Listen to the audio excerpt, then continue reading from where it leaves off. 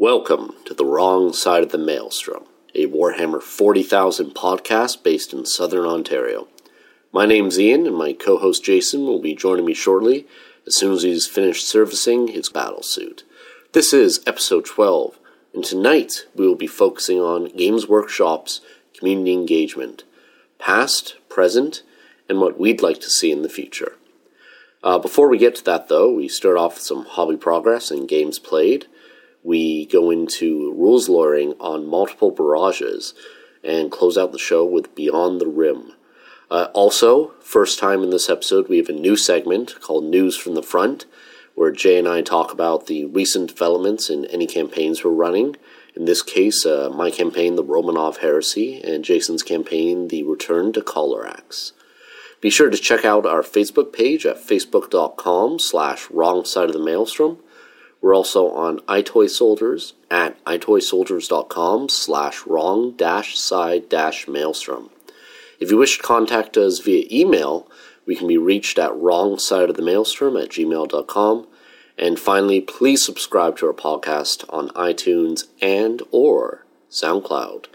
Right now, we have the Finish Your Army Hobby Challenge going on, where we're asking listeners to join us as we attempt to complete our armies.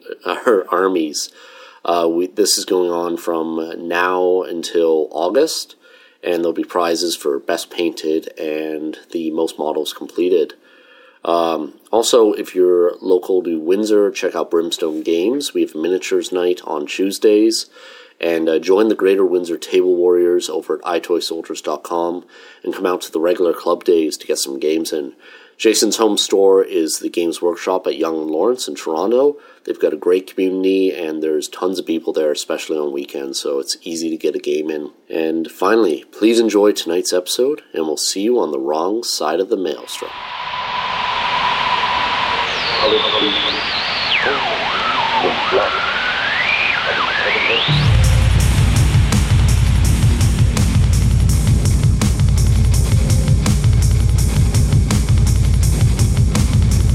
You are now entering the wrong side of the Maelstrom with your hosts Ian Clough and Jason McKendry. Hobby progress. So it's been a while for you, because last show was Tyler was on. So what have you? Yeah, I think it's been like 4 weeks since Something we like recorded. that. Yeah, Time is all relevant anyway. Yeah, I know, right? I haven't done too much just because I've been so busy, like organizing this campaign and getting it all ready and everything. But in the Kill Team campaign that I'm running, you have to have you don't have to have, but you get like way more points for having stuff fully painted. Yeah. So I needed to have a broadside done because I wanted to put a broadside in my list because that's one of the better things you can take in Kill Team for Tau. A little storm search. So it's a little bit of a bigger model. So I'd been kind of pushing off doing the broadsides because I had done a Ghost Keel and I had started working on my Riptide, and I kind of wanted to get back to doing smaller models, whether it was special characters or individual Fire Warriors and stuff like that. Yeah. But I just needed to step up and power this guy out. So yeah, he's not 100% done, but I got all the base coats done, and then I sanded the base, put a few rocks on there, but I still have to do some highlighting on him to finish him off, but he's coming along pretty good. He's definitely a very good tabletop. Oh yeah, he's good tabletop. It's just not 100% for me yet. I just have gray, a light gray on the missiles right now. I haven't finished off the whites. I have to do all the edge highlighting on the yellows on the blacks. Yeah. But more or less, I'd say he's probably about 70% done. Yeah. You've this other hot broad here too. Yeah, well, last time we talked, I had a lot of Shadow Sun done, but I hadn't finished all the highlighting. So I finished her almost 100%. I have the base sanded. I just have to I sand the base with the GW sand. Yeah. But then I paint it because I like it. It's a very light sand, but I like all my stuff. I think a lot of people do that. I think it doesn't it's grainy, but because it's all the same color, it doesn't have a lot of depth to it. So I end up painting it all Mornfang brown, giving it an Agrox wash, and then dry brushing it with a light. I forget which light brown I used to dry brush it. But that just pulls out all that depth of all the grains in the sand. It pulls it all out a lot better than just the sand itself. Yeah. So I just have to do that on her, and she's 100% done. Cool. And then I finished all the base coats on my tide wall. Okay. On my shield line, which is a huge step because now it actually looks decent on the tabletop. I thought it looked good before. Yeah, I just have to finish the highlighting on it and everything, and it'll be all done.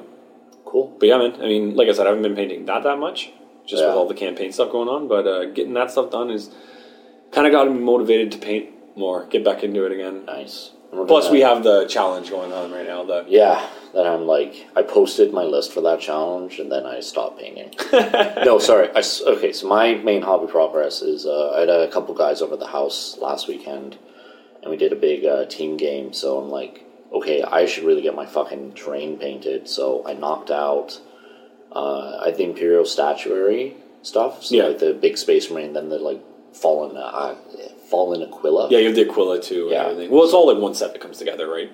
Yeah, but I don't have the little one, so I just got it secondhand. Yeah.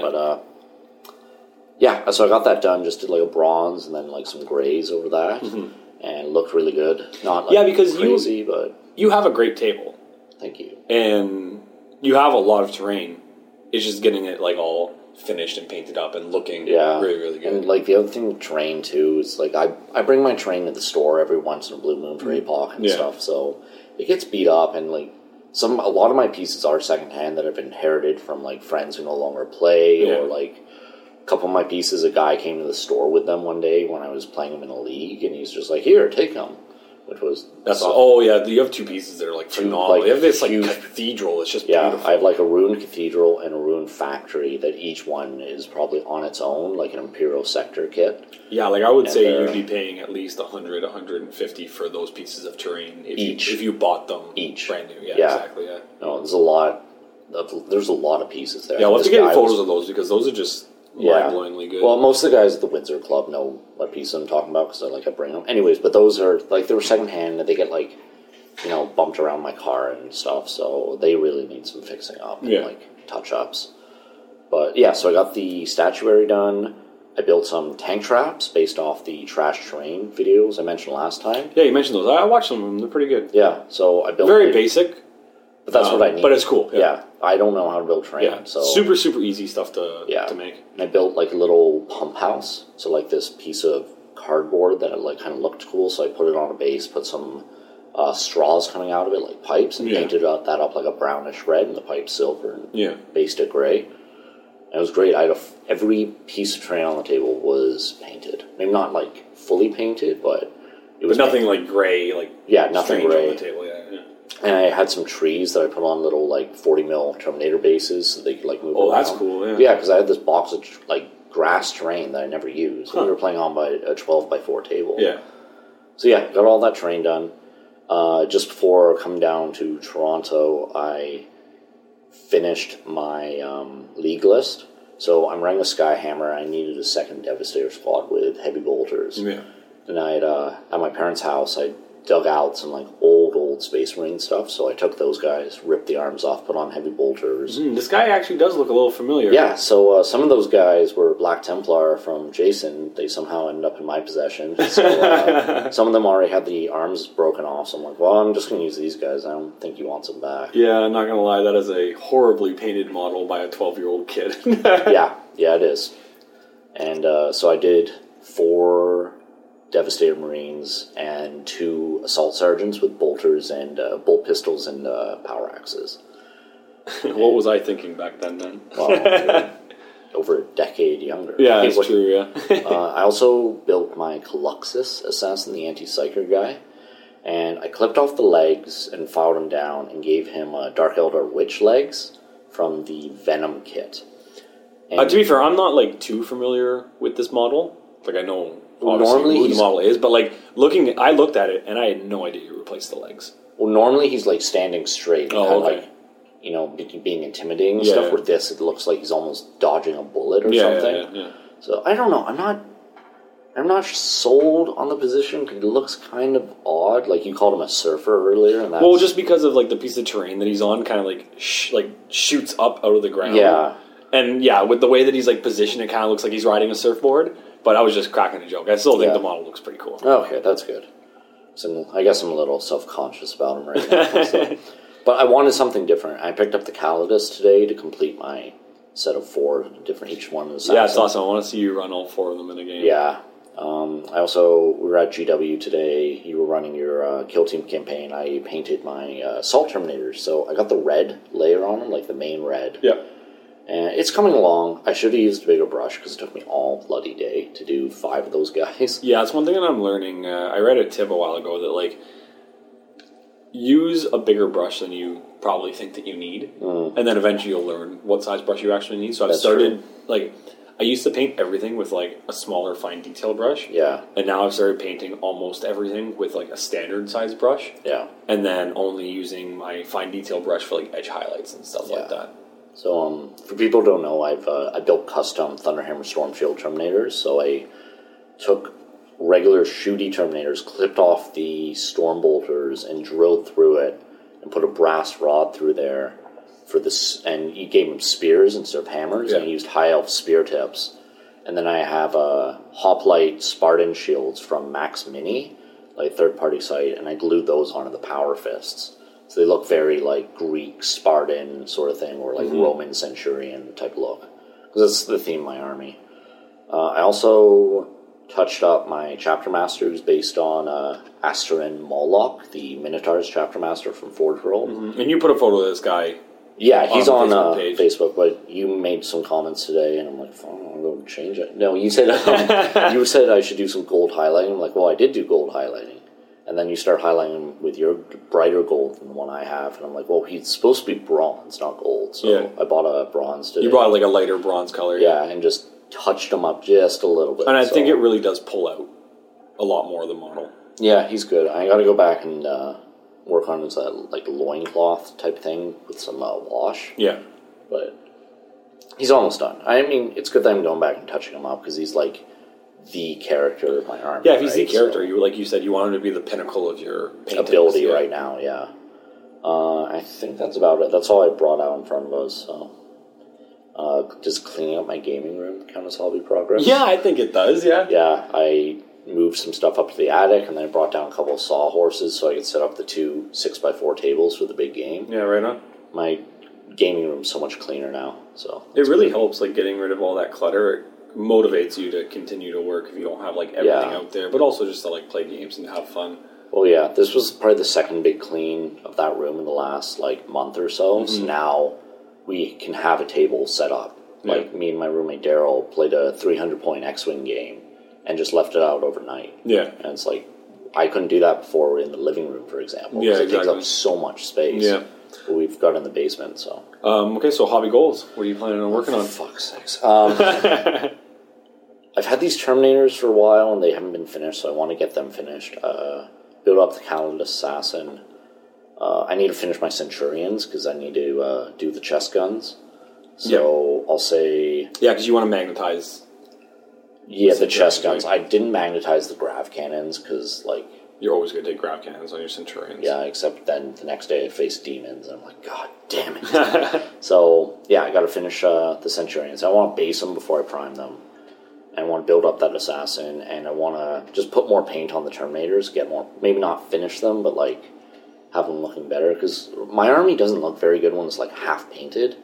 Like this Terminator right now, like I like the red on him, but the bone it's too dark. Yeah, it is, yeah. And it looks really odd. It all comes together when it's finished, but when it's half painted, it looks like garbage. Yeah. So, what about you? Okay, so next week in the Kill Team campaign is a week off because when we're recording this, it's a week before the 35th anniversary of Space Marines. Is that what this big Space Marine? It's like a big Space Marine thing at Games Workshop. So we're not playing Kill Team next week. So well, this will probably drop after that. So yeah, it'll drop after that. But this is still my hobby progress. But, yeah. So don't have to paint any Tau stuff.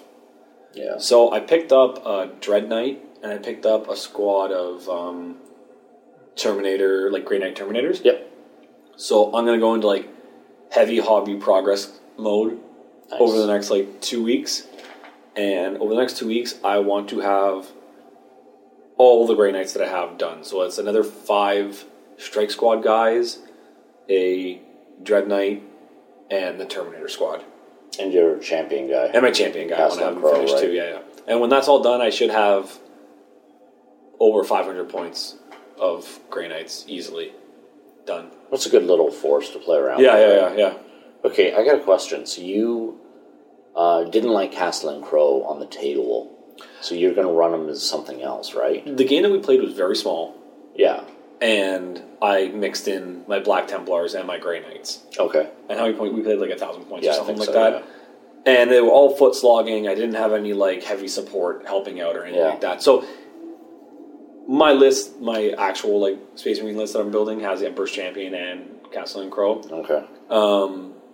I still need to run him and try him out more. I can't just like play one game with him and be like, oh shit, I'm not going to use him anymore, right?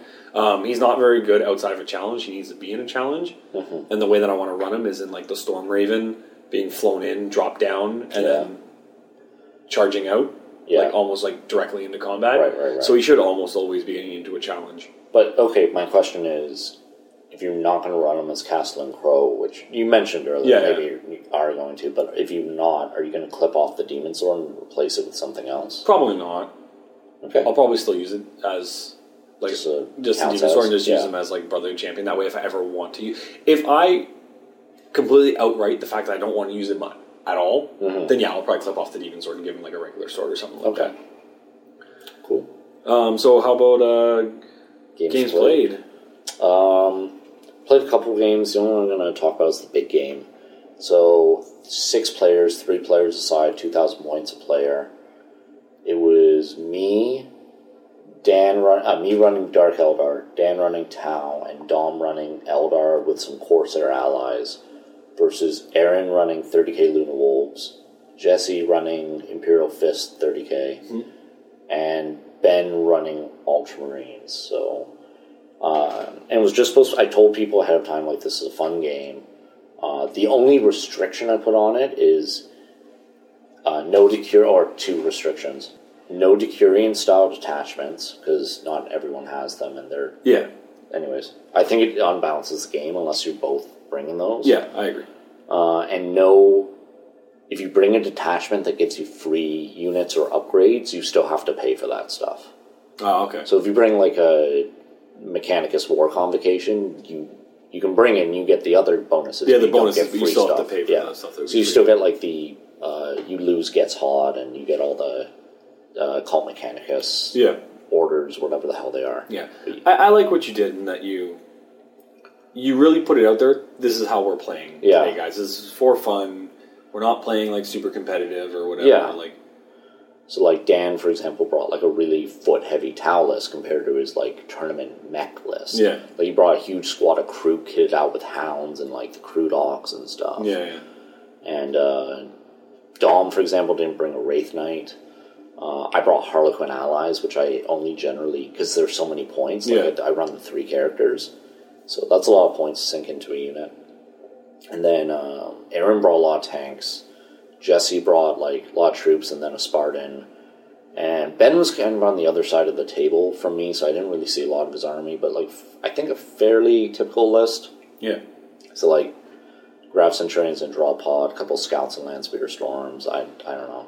So how'd the game go? Also, first off, a lot of fun. Yeah. That was so sweet, and the table looked great, so I was really happy about that. I'd love to play in a game like that now, because I do have about 2,000 points of Tau that how many points per player was it, though? 2,000. Oh, it was 2,000 points per player. It was 2,000, yeah. So, like, I could now play in a game that big, and I've never played in a game that big before, so... Yeah. Well, Dom and I had agreed to play, because the club day got pushed back for Magic, and I said, like, okay, we'll play at my house, and like, you don't want to invite a few people, we'll do a team game. If no one shows up, me and you will play. Yeah. So I think I invited like 7 or 8 people, and all but 2 of them showed up. I'm like, oh shit, I was not expecting this. And it all worked out great, but like, it's like, oh, okay. So I kind of said, because I said in my room, it's like, yeah, Dom, maybe 1 or 2 other people might come over, and then I invited a bunch of like, yeah, so a couple people are coming over on Saturday, and I kept on like, Daryl, like, 8 people are coming by. I hope that's cool. He's like, yeah, that's fine, man. Yeah. Like, I kept bringing it up. He's like, why do you keep asking me? Because I didn't want to, like, outright say. Yeah. I was like, yeah, I'm having a Warhammer party. Like, sorry. So I wrote the mission. It was 3 objectives, and the Space Marine players, they were on their table half. Yeah. Some of them in their deployment zone, because I figure Tau and Eldar on the same team, we're going to have a bit of an advantage in terms of, like, our army power levels. Yeah. And it worked out pretty well, and then each player had specific secondary objectives, like you get a point for slaying a character or something. And I capped those at 3 because I didn't know how balanced they were going to be. Yeah. And some people got all theirs, and other people got none, and some in between. So they weren't perfect, but clearly the mission was perfectly written because it came out as a tie. Right on. Highlight of the game was Dom perilsing while he was doing a psychic power with his Corsairs, which was you pick up a unit. And the Corsair perils are like brutal, aren't they? Yeah. It is. So his was the power is like pick up a unit and deep strike it and it doesn't scatter. Yeah. But for every 6 inches they move via the deep strike, they have to take a dangerous terrain test. Oh, okay. So he perils and rolled the result where the opponent got to choose the target. Oh, wow. So they moved him over 115, it was like 115 inches across this 12-foot table, and he had to take over 20 dangerous terrain tests. He only lost 2 guys. Yeah. But then next turn, we're like, okay, so we really need them back over here. Can so you do it again? like, to come back. And he took, like, over 15 that time or something. So that was the highlight of the game. My Archon failed his first 2-up invulnerable save and died. Yeah. And then my Solitaire came in and cleaned house. Yeah, we were talking about this game before, and you told me that you think every Warlord in the game got killed. Yeah, every Warlord bit it, and that was, we didn't use First Blood or Linebreaker, but we had Slay the Warlord. That could be achieved for each Warlord. Yeah, just a bloodbath. Oh, yeah, there was very little left on the table in terms of everyone's armies. Like, there was a little bit more of, like, some tanks. Like, Aaron brought a Typhon, which is, like, a super heavy Land Raider thing. And that was live, but... and a few Whirlwinds, but not a lot else. Yeah, right on. And, we managed to tie it up, which was awesome. The thing for me that I kind of learned is I needed to bring better squads. So I was going to bring Blood Brides, which are like the witch veterans, but I kind of cheaped out and brought regular witches. And I realized, like, in a big game like that, you need punchier stuff. Yeah. So I should have paid the extra points and found some way to yeah, because like how many more points would they probably have been? It's 3 points a model, right? So, and they got into combat with and the Shadow Seer was with them, and they tied up a unit for a while, but they eventually died to like breacher squads, which are tough. Imperial Fist breacher squads. They got an invul save, apothecary, Feel no pain, toughness 5, but like. Yeah, I've played against Jesse's army, and it's tough. It's tough taking out those. But like witches, a dedicated combat unit backed up by a psyker should have been able to do it. Yeah, just goes to show you I didn't where punch it close up combat enough. is in the game right now. That's also true. And Dark Elder in general, but like my incubi weren't. I only took 4 incubi, and that wasn't nearly enough. Yeah. What about you? What games did you get in?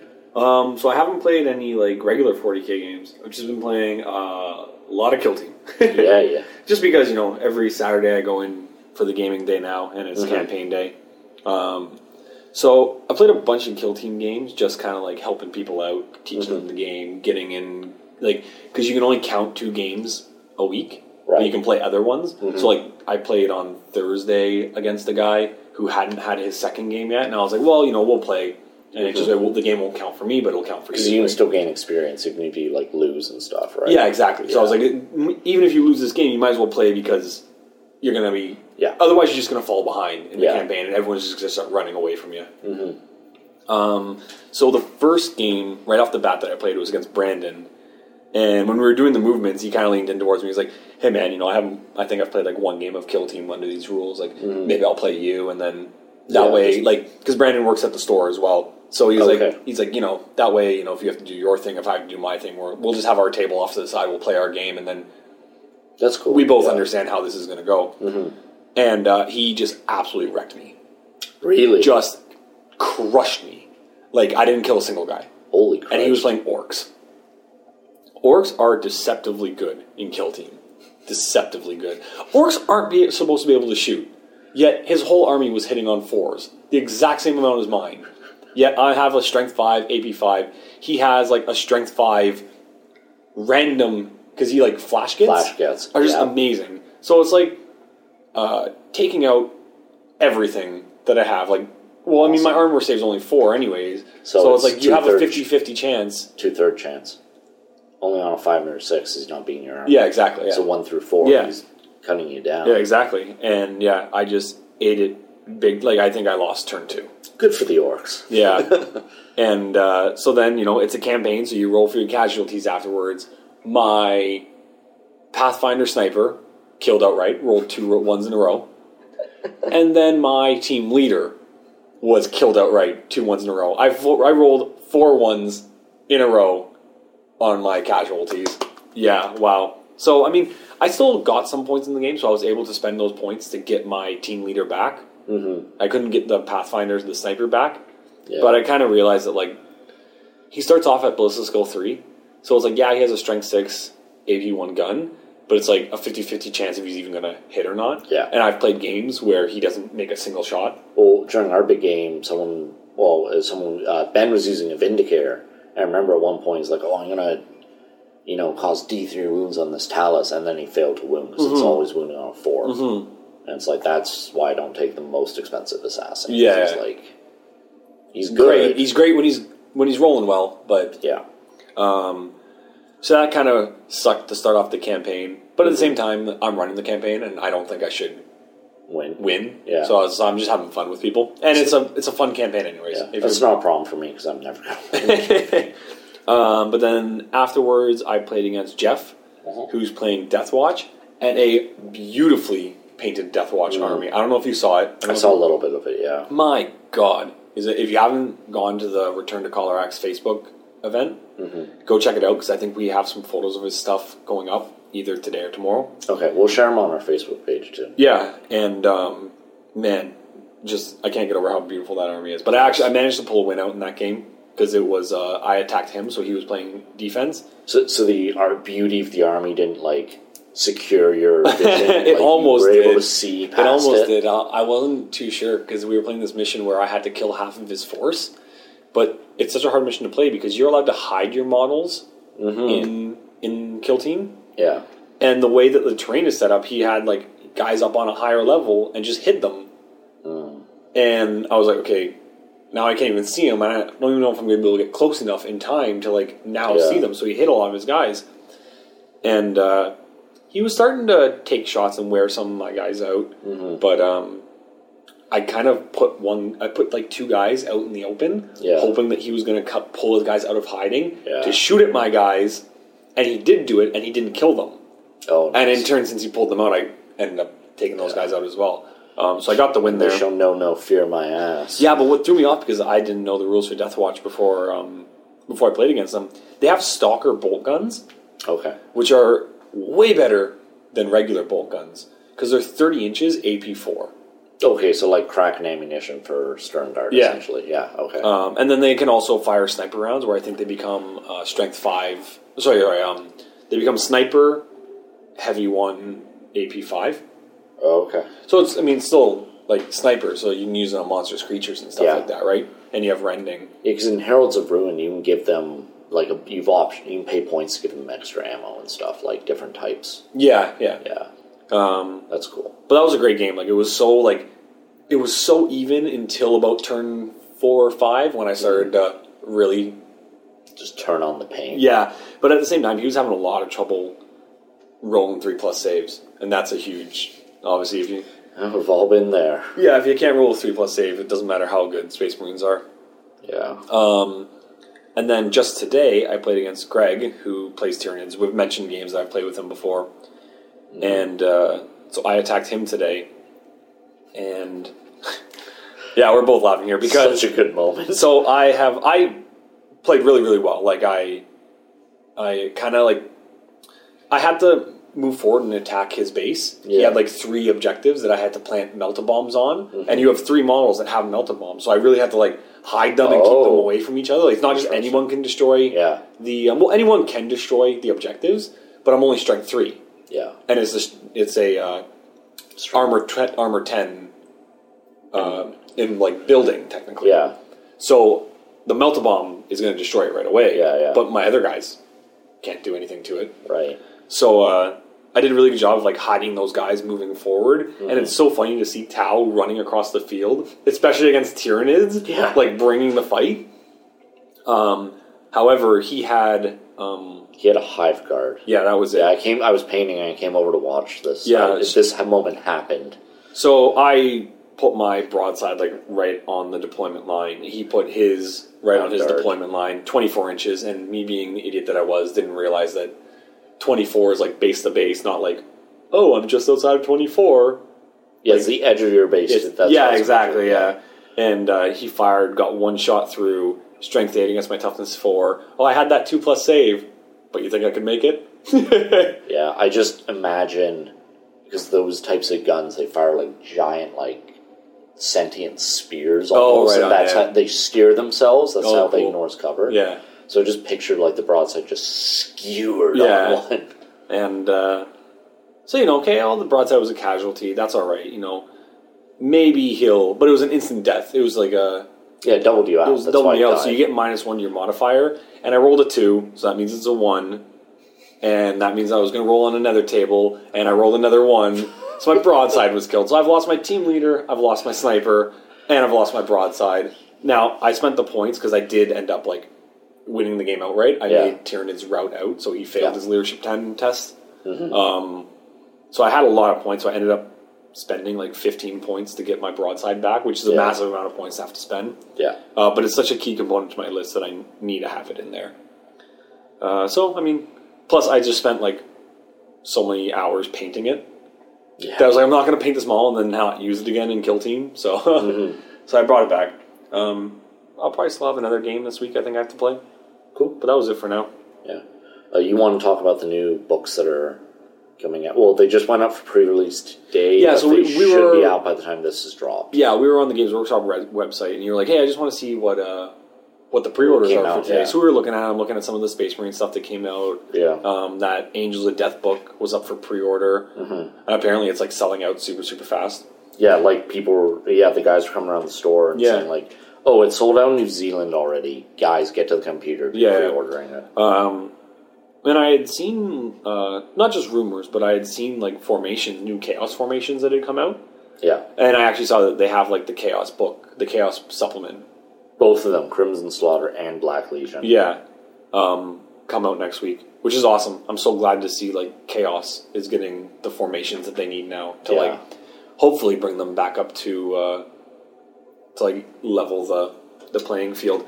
I noticed, I was telling you about this, that I saw one of the formations already in there is, I think it's 4 sorcerers, and the benefit, the bonus to the formation, allows you to use one of the enemy's units in your shooting phase. Which, man, I am so scared of that formation now. That's all my army is like good shooting. I guess now that I'm running Grav Centurions, I should be a little afraid. Yeah, especially since you're playing a Space Marines, like...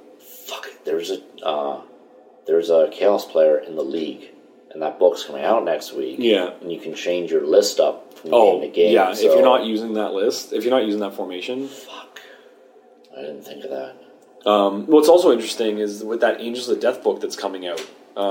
we heard that at least they've got like a couple new psychic power trees in that book, and apparently every Loyalist chapter can use it, including my homeboys, the Blood Angels. Yeah, which is awesome because your psychic table is not so great, right? About half of it's okay. Yeah. The other half is garbage.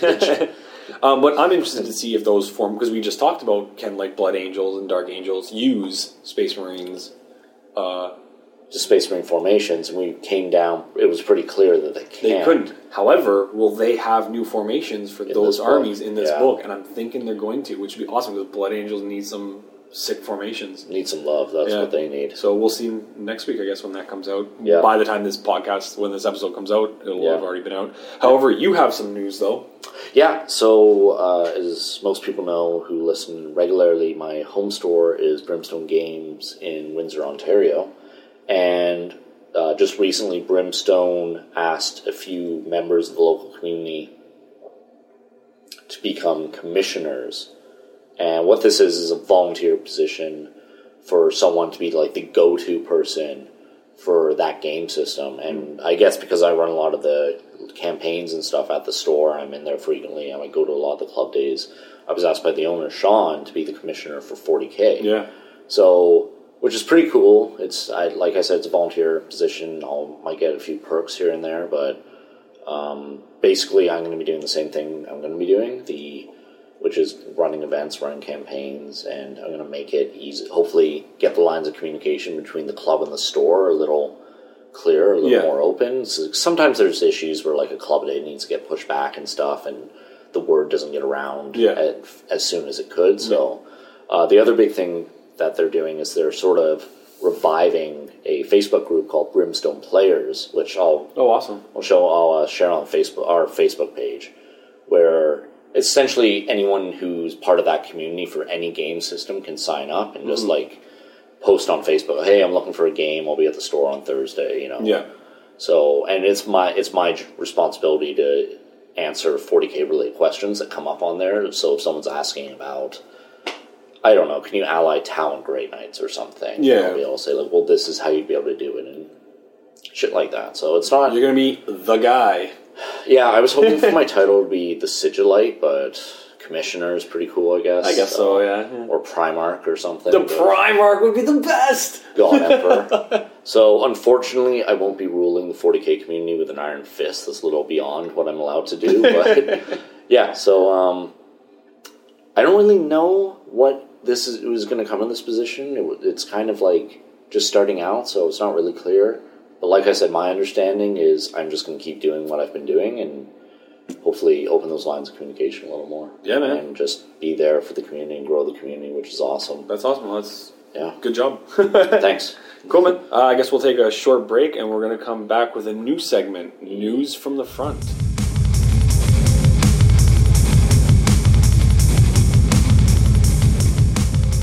All right, and we're back with our new segment, News from the Front. Yes.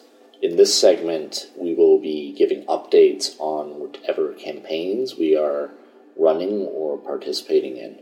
Yeah, it won't be a full-time just whenever. segment, I think. I mean, it's going to go for the next few months. Yeah. But then who knows, there might be a break on it, and it'll come back. Well, my campaign, the Romanov Heresy, is running until May 8th, I believe, so about 4 more weeks. And how long is Collar Axe running for? So I think we're going to run it until the end of May. So we have next week off. And then I'm going camping one weekend early May, either the first or second weekend of May. Okay. So we're taking that weekend off as well. So I think we're going to finish on the final weekend of May. Okay, cool. Just because, like, in a game where you can upgrade your bases and your characters, it's going to become, like, the power creep is going to get to be way too much. That I'd rather just have a shorter campaign. Plus, you're playing 2 games a week, right? So if you have 8 or 6 weeks in there, you're still getting 12 games in. It kind of tells a complete story. Plus, a shorter campaign means you can do another one later in the year. Yeah, definitely. Right? But that's how I kind of want to run these campaigns. Nice little short 2-month compared to my current campaign, which has been going on since January 3rd. And you plan on continuing it for a while, well, right? until May. Yeah. Beginning of May. But, so here's the thing. I'll start with my campaign report then. Sure. So, unfortunately, in the last 2 or 3 weeks, we've had 3 players have drop out for various reasons. Like, one guy had too much work, another guy has work. Well, actually, 2 of them were work-related. So, which is very unfortunate, but, so it goes. It wasn't because they didn't like the campaign. Yeah. But this has kind of signaled to me that maybe it's been going on a little too long. Yeah. But I've had mixed feedback in terms of the length. Like, I had Dom tell me, it's like, no, this needs to go all year. This is just getting good. Like, yeah, it's interesting. If a player's doing well in a campaign or, like, decent in a campaign, they want it to go on forever. If a player's doing horrible, they just want out because it's like, well, I can't beat any of these players, so why am I committed to this thing where I just continue to lose? Well, definitely Ivor was, like, doing really well in the campaign. Yeah. He had to drop out because of work reasons, right? So he just was working so many hours he couldn't commit. Yeah. But, yeah, it's interesting because Ivor was part of the triumvirate of 30K players. He was doing Iron Warriors with then Jesse, Imperial Fist, and Aaron, Luna Wolves. Yeah. And they'd formed an alliance, which Ivor broke. Oh, right. During a game. Sweet. Like him and Jesse attacked Kevin running Imperial Guards, one of his sectors, and apparently Ivor betrayed the Imperial Guard during that game, which I thought was awesome. Yeah. But unfortunately, the Iron Empire has fallen. That's awesome, though. He had Knucklehead, as his forum handle goes. he had like this whole like territory carved out right by the hive, and it's all up for grabs now. So how are you running that? Are you just like erasing his name from those spots, or are you letting people grab those spots?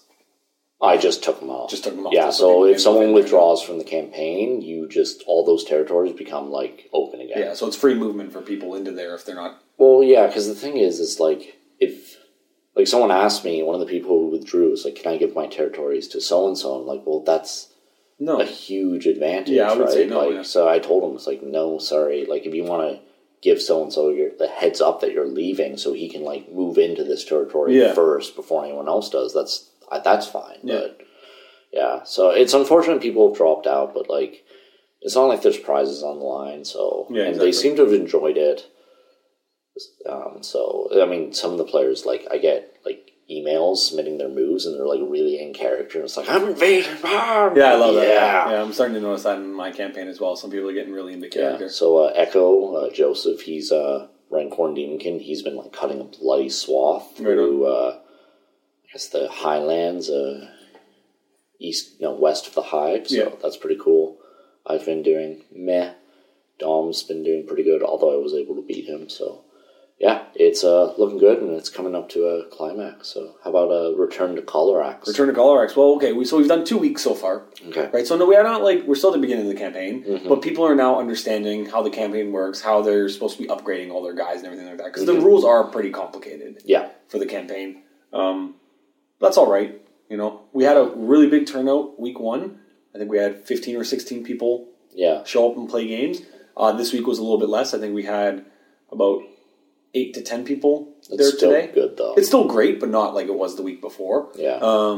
And with the bye next week, I might see some of the participation drop off, but that's okay because like it's way easier to manage 10 people than it is to manage like 16, right? There's only so many tables, too. Yeah, especially considering some of those, like, other 6 people, I really had to, like, hold their hand on, like, how the campaign worked. Oh, okay. But still, no. We're going pretty good. No one, I mean, it's only week 2, so no one's really breaking away. Mm-hmm. But right now, Noah is sitting at 8 victory points. So he has the lead. He's playing Space Wolves. Mm-hmm. So that's pretty cool to see it. He has, like, a lot of scouts out there. Nice. He had one...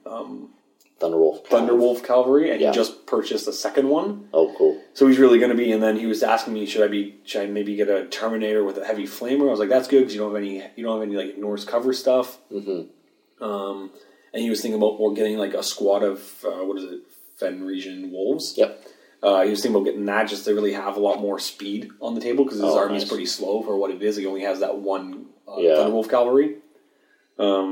So his army's looking pretty tough. I can't wait to play him because we have played a few games. I've done pretty well against them. So it's interesting to see now because my army hasn't been upgraded too much. Yeah.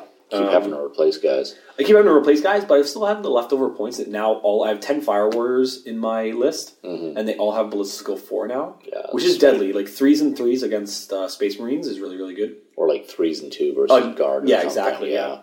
So we'll see. I haven't really looked. That was kind of my base. Like I knew that's what I wanted to do right off the bat. Mm-hmm. I do want to upgrade my broadside to Ballistic Skill 4 because that's pretty deadly as well. Just hopefully he doesn't die again. Because he is 71 points, which is a massive amount of kill team. Shit. Yeah. But yeah, so Noah's sitting at 8 points, and then we have Jason C, we have Jeff, we have Mike. I should say what all these people are playing as well. Jason's playing Necrons. Jeff is who I played last week. He's playing the beautifully painted Death Watch. Mike is playing Tecaragons, or how do you pronounce it? Carcharodons, the Space Sharks. He's playing Space Sharks. Beautiful army. Yeah, just beautifully painted army. I'm doing a Best Fluff award. Yeah. In the campaign, that someone so there'll be a Best General award who has the highest victory points, but then there'll be Best like Fluff or Best Storyline award, and that's what's the storyline of your army? Did you really get into the character of it? Yeah. Did you upgrade your guys and actually change the model as we went? Right? Do your models look nice? So like Jeff's in the running for his guys because his guys look beautiful as well.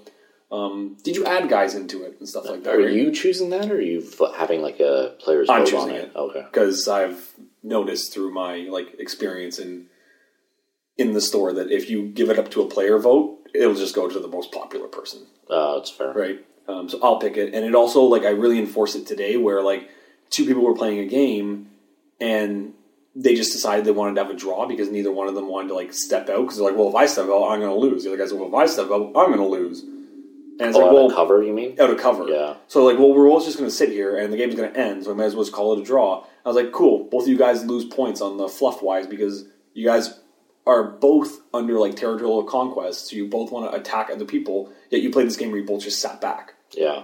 Right? It's like, no, I played a game today where I had to attack a Nid's base. Mm-hmm. Well, you know what? I'm Tau. I'm a shooting army. But guess what? I had a wave of fire warriors crossing the field all together, just walking forward, running forward with bomb carriers, right? It's like, for the greater good, man, I played the fluff story. Like, they were told they had to run out there and destroy these posts. These fire warriors, no matter how upgraded they were or whatever, they're running out there and they're sacrificing themselves.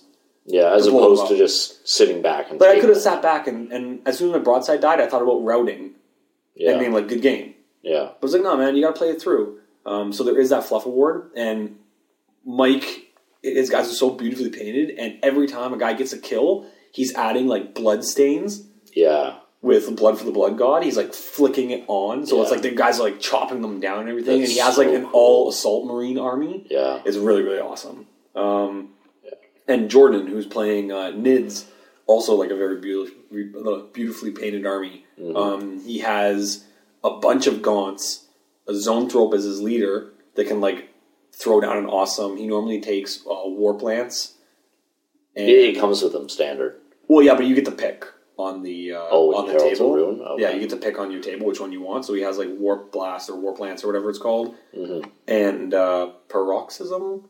Yep. The minus to weapon skill, ballistic skill. Which is so good. Yeah, really, really good. Especially if he, like, lands on, like, my broadside or something like that. Yeah. And then he has a venom thrope. So giving the cover to everyone. He just, like, runs this shrouded with so much cover in Herald's of Ruin. He's basically running, like, 2+ cover save across the table at you. And then, like, all of his gaunts have devourers. Mm-hmm. So it's just, like, mass amounts of shots coming at you. Yeah.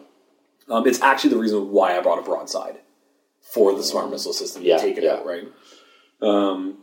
But yeah, that's what the standings are like right now. A lot of other guys involved. They're all... No one's getting ahead because it's... like, a lot of people still are at, like, 3 points, 4 points. So everyone's still in the runnings. It's only... And, like, this is after some of week 2. Some people still have, like, another game to play. Like, I still have another game to play. Yeah. So, like, I'm at 6 right now.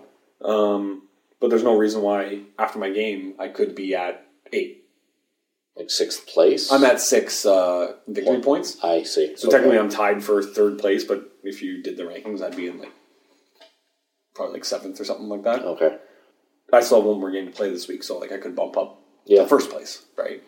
But yeah, man, that's how the campaign's going so far. Cool. Can I do a quick PSA for mine? Of course. So it's coming down to the wire. It's the last month for the Romanov Heresy players. Go through your handbooks and, like, double check the rules.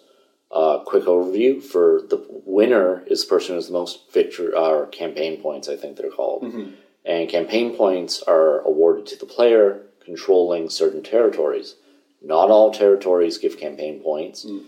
Only certain named territories, and they give different points, different values, and also some of them are army dependent too. So read over your rulebooks carefully before you, like, put in your final moves in this next month. Because once it's done, it's done. So. Yeah, and I guess I should also put out the PSA for Colorax. I've been very lenient on the battle report sheets and, like, how people are playing the games and the movements and everything like that. Just because it's the beginning, there's a lot of rules. Yeah. The campaign book has been out for 3 weeks now. Yeah. The next week that we play won't be for another 2 weeks. 5 weeks the campaign book would have been out for. Yeah. I'm going to start cracking down on rules. If you don't fill your battle report out properly, because I don't watch every single game. Yeah. I just take the battle reports home. I do all the calculations on where you're standing at. If your battle report isn't filled out properly, you're not getting the points for it. Or if it's illegible. Yeah, you're not getting the points for it. Take the time. It's only a half an hour game. You can take the 10 minutes afterwards to fill it out properly. In proper, readable penmanship. And if you don't know the rules and how things work, I can't help you, man. The campaign book is out there. Yeah. If you can't write cursive, you're doomed. So. I don't care if they don't teach you in school anymore. Right on, man. Well, I think that's news from the front. All right, sounds good. We'll be right back with rules lawyering. Mm-hmm.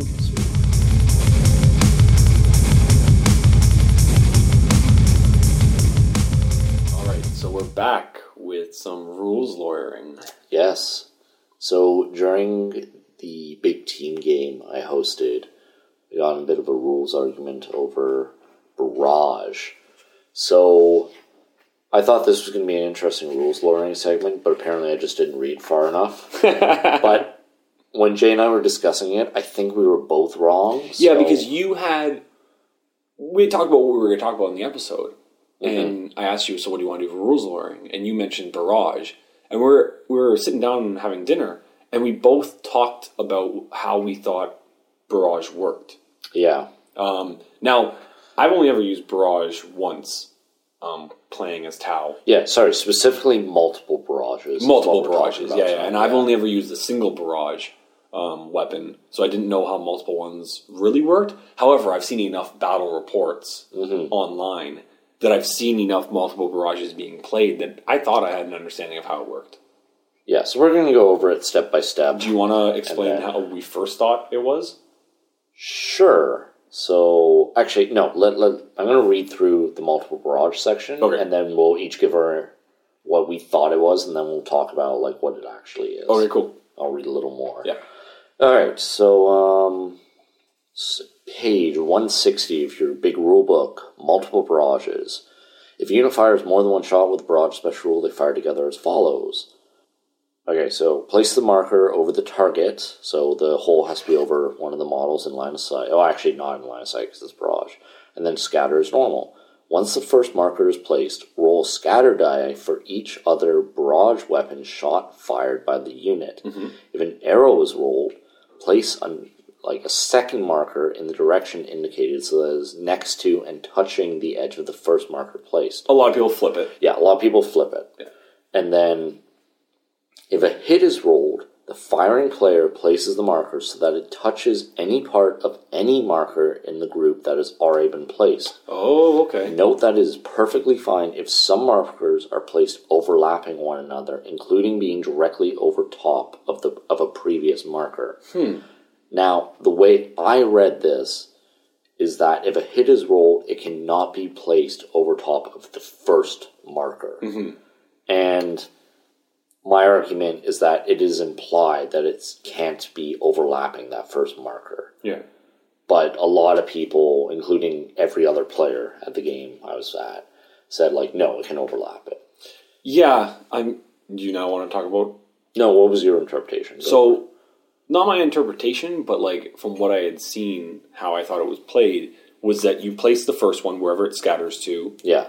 And then for each additional one, you roll the scatter die. Same way, you flip it in the direction that the scatter die goes. However, if you had a hit, you could then place it again on that first one, or flip it in the direction that you choose to put it in.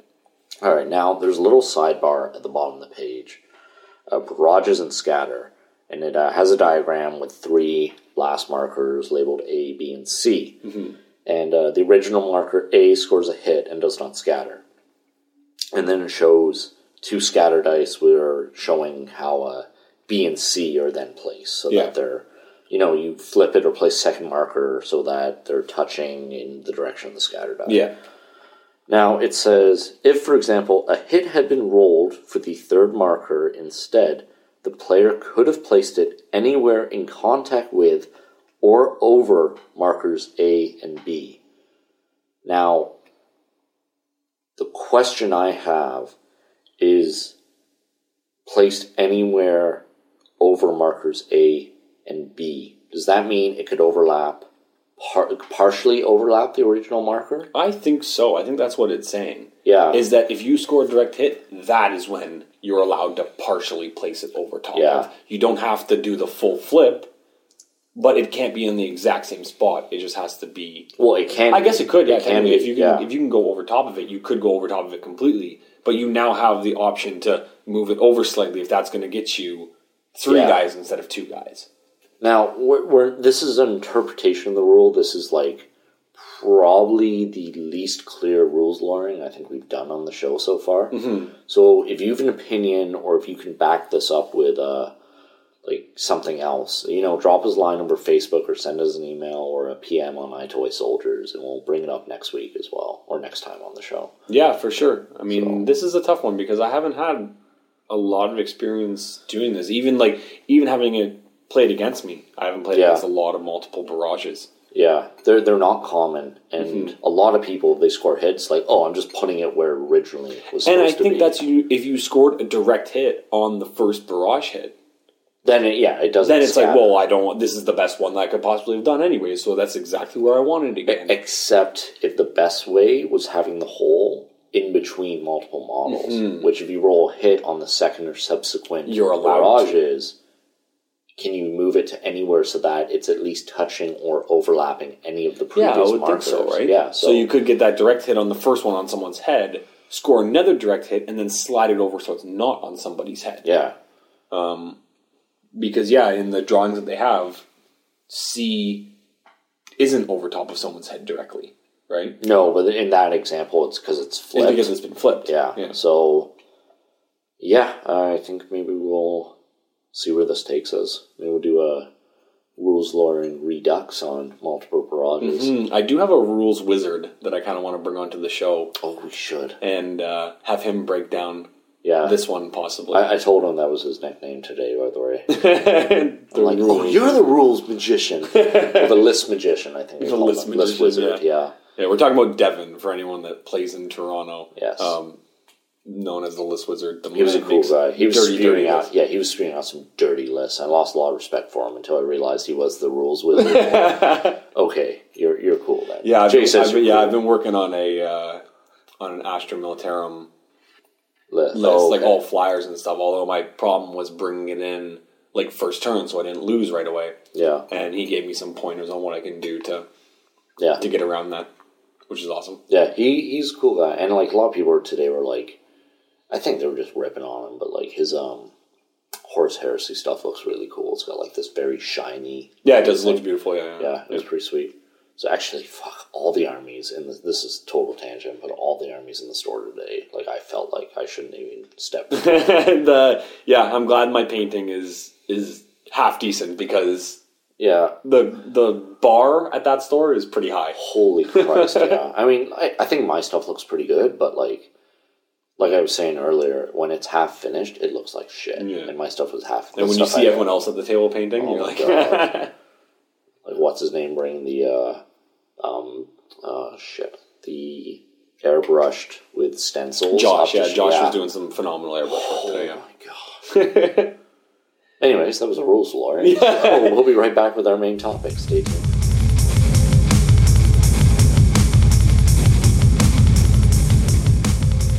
Okay, and we're back with our main topic for today.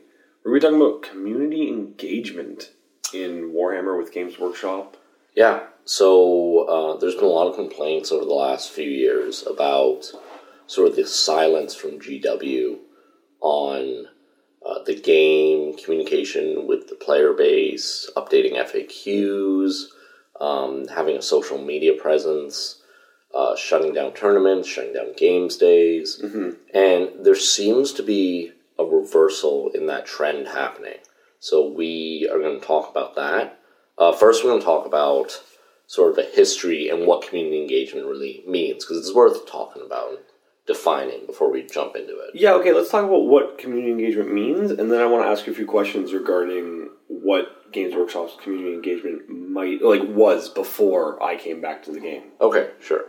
So community engagement is, first of all, it's different than customer service. A lot of people highly praise, and rightfully so, GW's customer service. Like they will bend over backwards for customers. Forge World, I've heard stories of them sending like whole new miniatures when just like a little arm. Yeah, if you're a miniature, if you get like a resin model and the mold isn't good, they'll send you a brand new one. It's not like, hey, send us that one back. Yeah. And, then you have to pay for postage, send it back, and then postage for the new one to come to you and everything. It's like, oh, great, I bought a model, it was messed up, and I have to spend another $10 for postage to get another copy. No, they're like, keep that one, that's cool, here's another one. Right? So customer service has been, from my understanding, like stellar for a number of years. And not just on the, phone call and website side, but like the store customer service is amazing as well. Mm-hmm.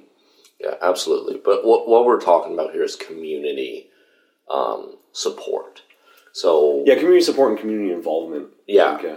So that's different than customer support, where customer is just one person who purchases an item from the store. Community, it's a little more abstract. Mm-hmm. So you have a customer, you paid us money, we give you a product. There's a very defined relationship there. Yeah. Where community is the group of players and sort of like what they want to do within a certain area, or like a community as a whole. Mm-hmm. So the community itself may spend money as a customer, like a community may buy army books or terrain for their local club to share, and like campaign books and stuff. Yep. But it's generally seen as more of a conglomerate whole that that's hard to communicate with and hard to like digest ideas from and take criticism from.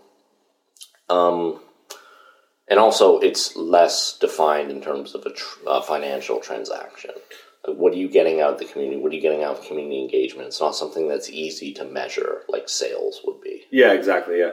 I mean, I think of communities, I think of, like, gaming clubs. Uh-huh. Right? I mean, you have the Greater Windsor Table Warriors, yeah. Hogtown 40K is in Toronto, over at Dueling Grounds and stuff like that. Like, large gaming communities. There's the same group of people that come to Yonge and Lawrence all the time, and, there's no name or special face group or anything like that, but, like, it is a set community of people, of gamers that play together.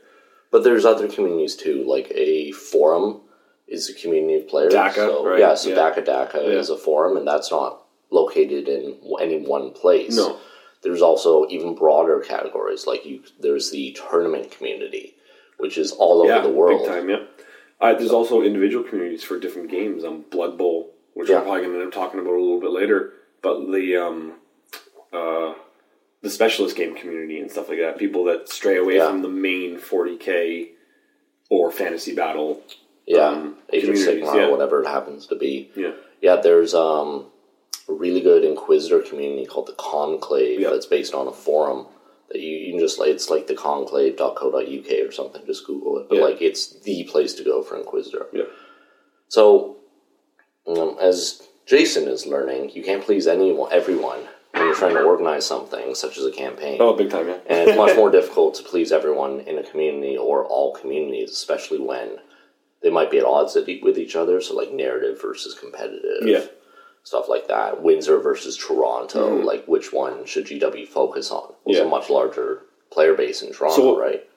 So when you talk about tournament versus narrative, if they had to pick one to focus on, which community do you think they should focus on? Ooh, it's a tough question. Right. Well, I'm more of a narrative player, but I think the tournament scene kind of needs more direction than narrative. Like, it's really easy for narrative players to come up with their own stories. However, whichever one they focus on will tend to drive the hobby as a whole. Yeah, I mean, I pose this question because I'm almost positive that they've pretty much come out and said that, like, no, like 40K isn't a tournament game. Like, you can go play in your tournaments, that's cool, but Games Workshop and 40K is a narrative game. Yeah, no, right? Like, regardless of which one I think they should focus on, they absolutely are focusing on the narrative. Yeah. There's no and I think that's the right choice, too. Yeah. The tournament communities can handle themselves. That's true. They'll change their own rules. I mean, they already do change the rules to the game. Yeah, like last episode we were talking about ITC and ETC, like that's already happened. So let them do their thing and you focus on bringing the story and bringing the nice models and finding out what the players want out of the hobby. True. It's, I think there's a balance. I think they both need to have some love. But what if Games Workshop put all of this time and effort and money, because it costs money to hire people to play test all this stuff and figure it all out, right? Yeah. And then you spend all that time and money, and then ITC just goes and changes those rules anyways to how they feel it would be. Yeah. That's, right? So if they're doing it already themselves, why are you going to spend the money to do it?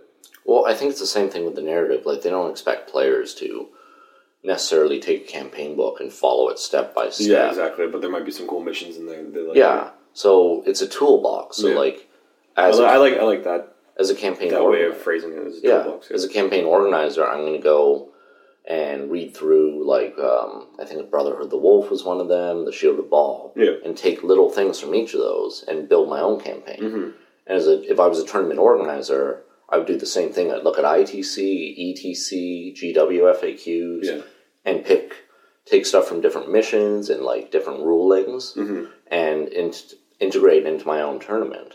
So, just because, like, ITC might not take every rules amendment that GW announces doesn't mean that they shouldn't be. That doesn't mean that there's no value in that. Because some people will. Yeah. So I think both of those should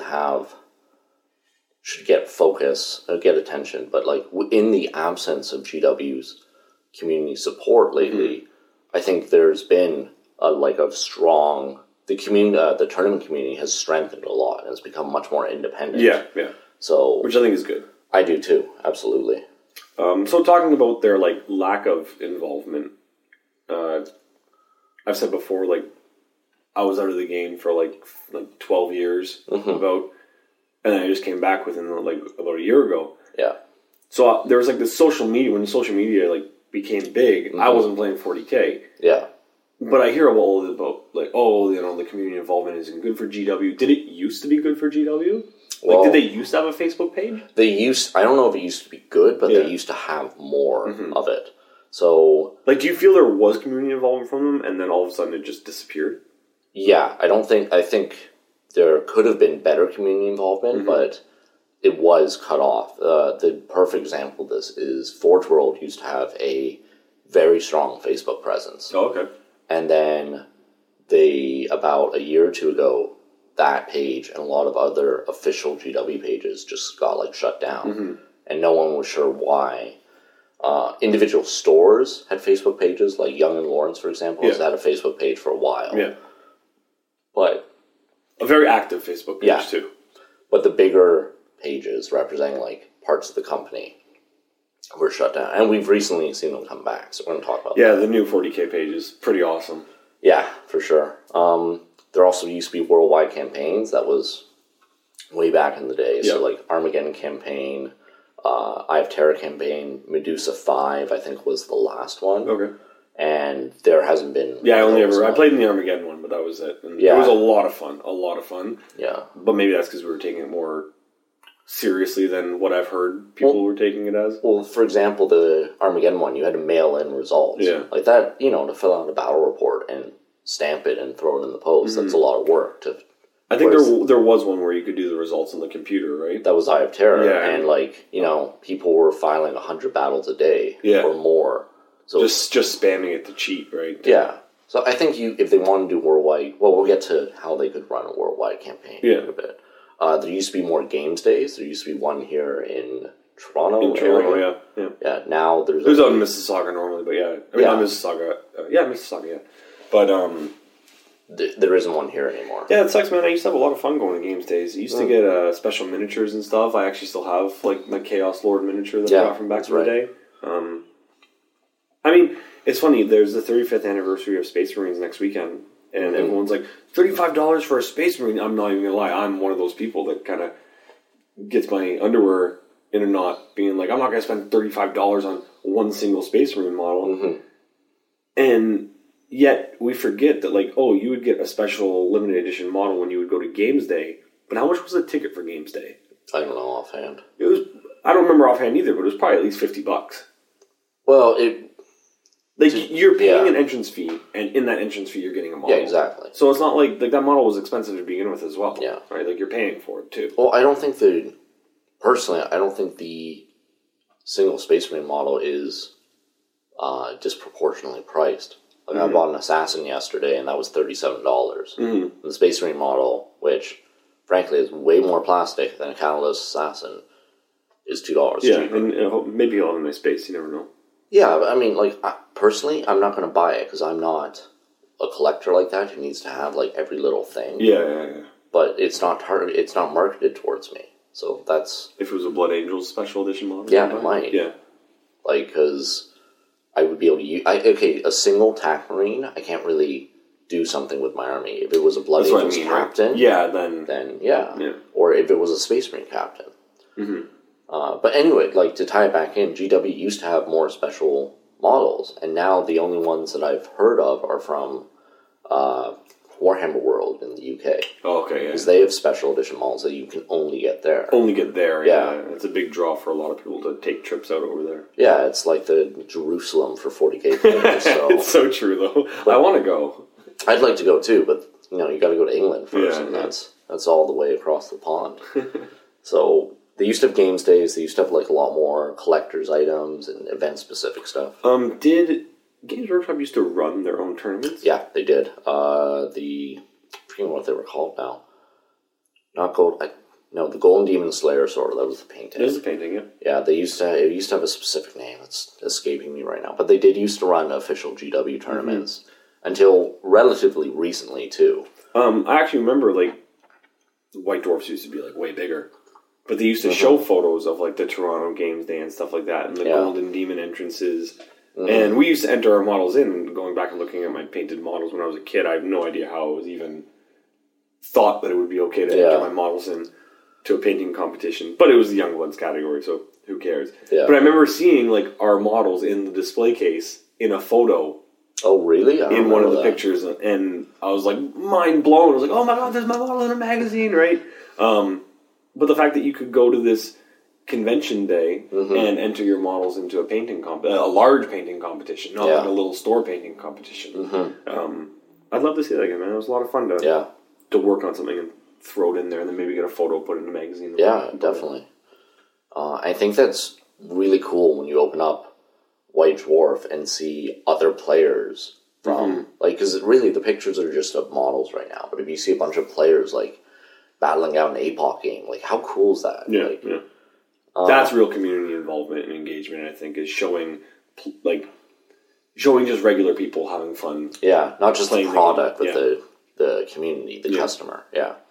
So in addition to running their own tournaments, GW used to provide prize support for smaller tournaments. Yeah. My understanding is that this would be abused. So like me, you, and two other guys would message GW. Let's say we owned a store. Yeah. Or like, hey, we're running this tournament. Can you send us like free prize support? Yeah.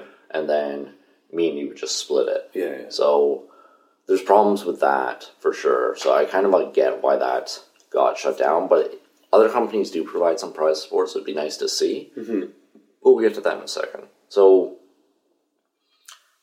I mentioned that they used to have a Facebook presence. The page I remember most is Forge World. They used to have like every day they would show a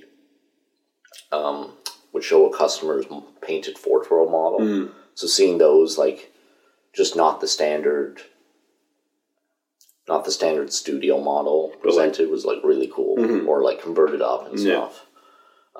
There's other companies that do have better community support right now. And like I said, very recently, GW has been bringing it back, so we're going to talk about that. I was talking about like the Forge World, like the community painted stuff. I like seeing that. Like I've recently got into reading Warhammer Visions. Reading, it's all pictures, but looking at Warhammer Visions. And they do have a lot of studio stuff in there. Yeah. But there's also like fan stuff in there as well, and hobbyist stuff in there. And I like seeing that because the quality isn't usually, not sometimes it is, but it isn't always to the skill level that like the studio stuff is, which is better for me because I see it and be like, I like that. I could easily do that. Right? And to that level as well.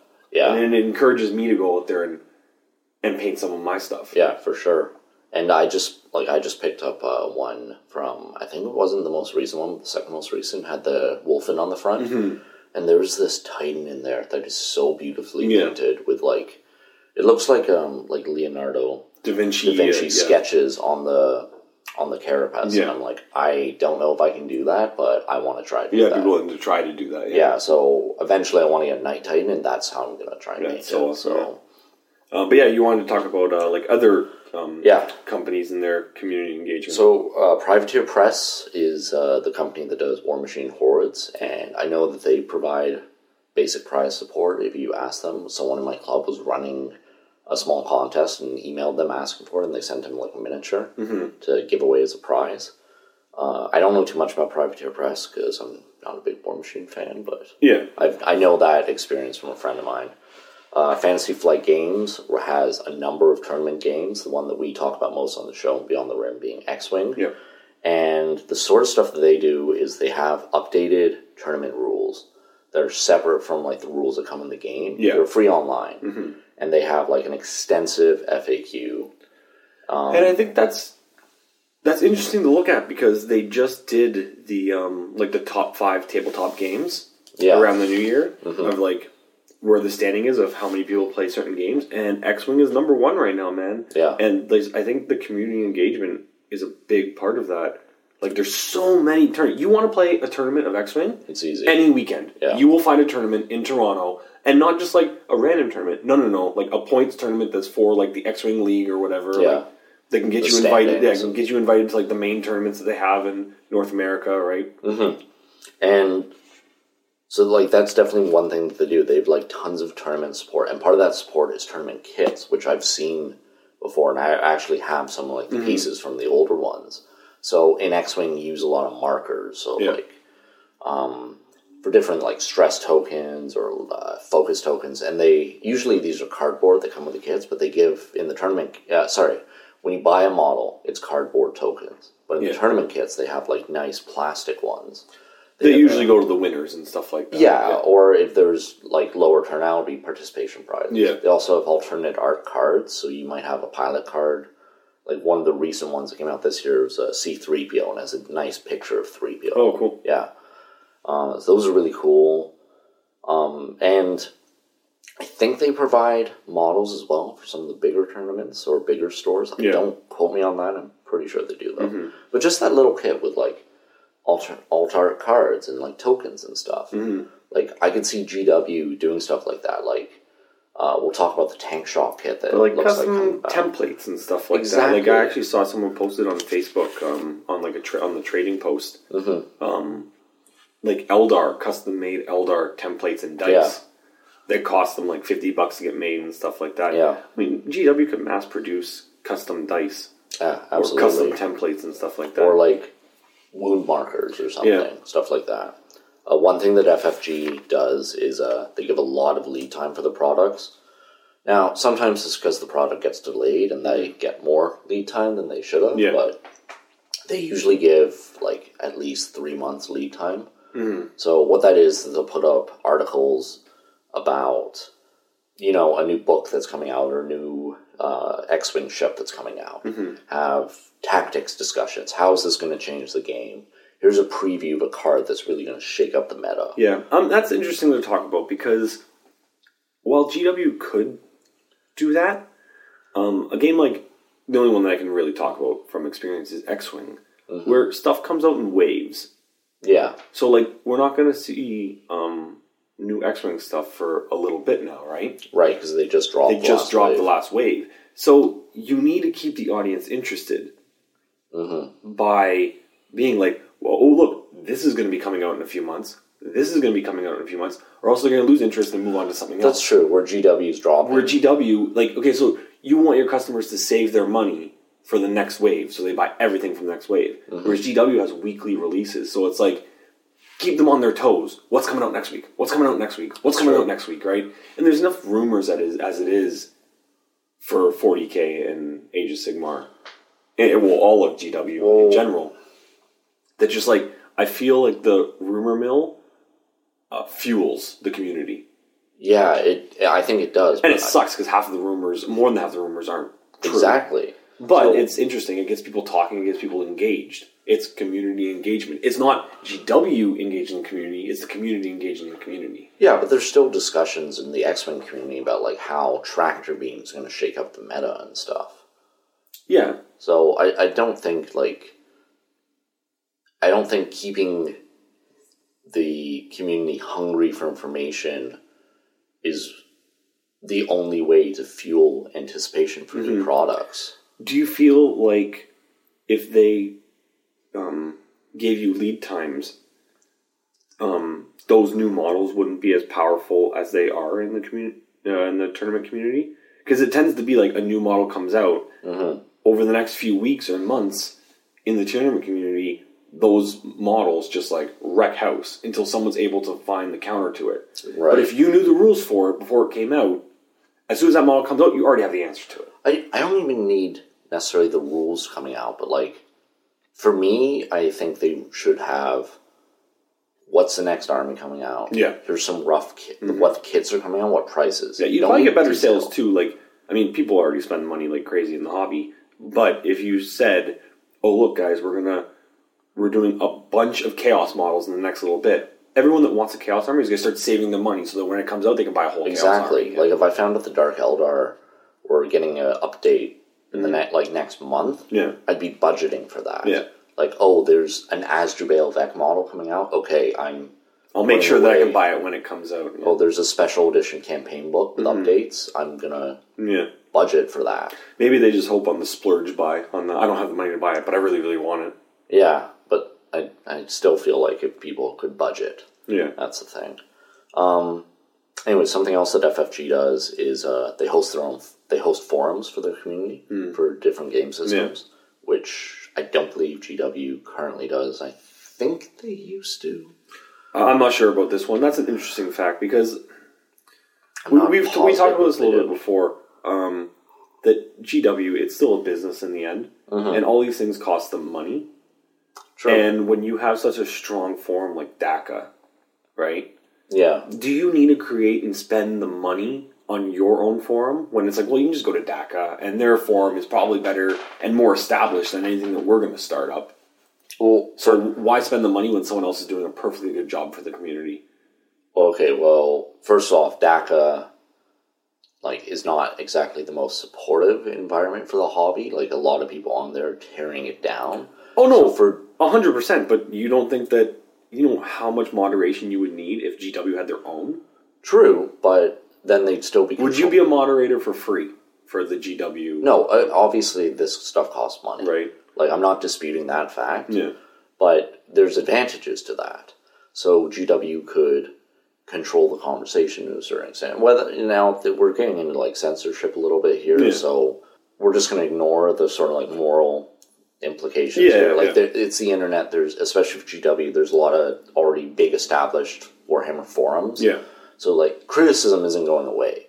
But from a business perspective, if GW had the official forums, a lot of people would be drawn to that. Yeah. Just because they're the official and they're easy to find.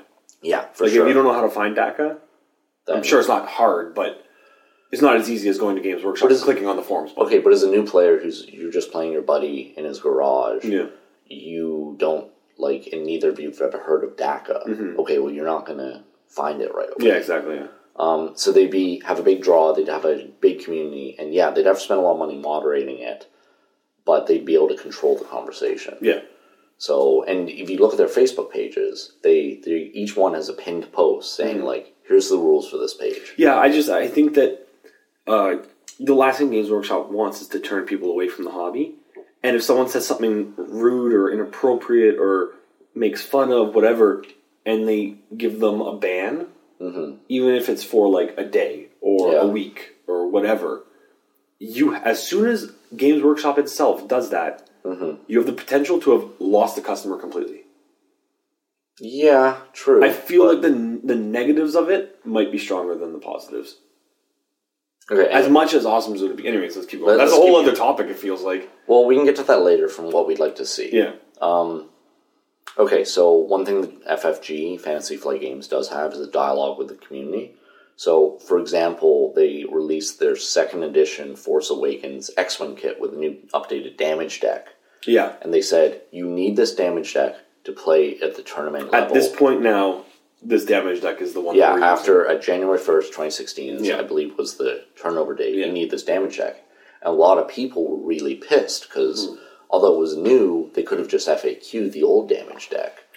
And people were saying, well, I need to go buy a new starter kit just for this damage deck. And I already have enough dice. Spend the $40 on a new, okay.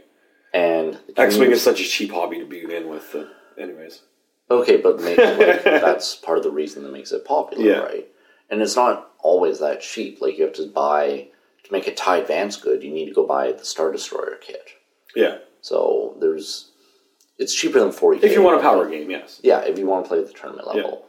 Yeah. However, because there was such outrage, FFG recently, in the last month or two, changed it so either damage deck is tournament legal. Oh, did they really? Yeah. Oh, right on. So isn't the original one just better? Yeah.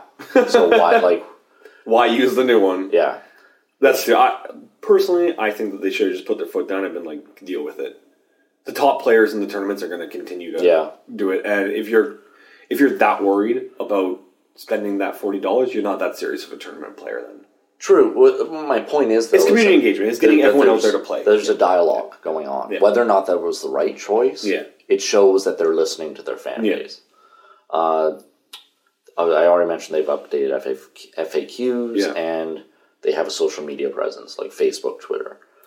So, the next thing, should we get into what GW has started doing recently? Yeah, I think that's good. That's a good lead-in because they just recently, over the last few weeks, started creating more Facebook pages. Yeah, so we might miss some. I know there's an Age of Sigmar page, so we've mentioned it. We're not going to mention it again. Yeah. And if there's other fantasy ones that we missed, that's because this is a 40K podcast.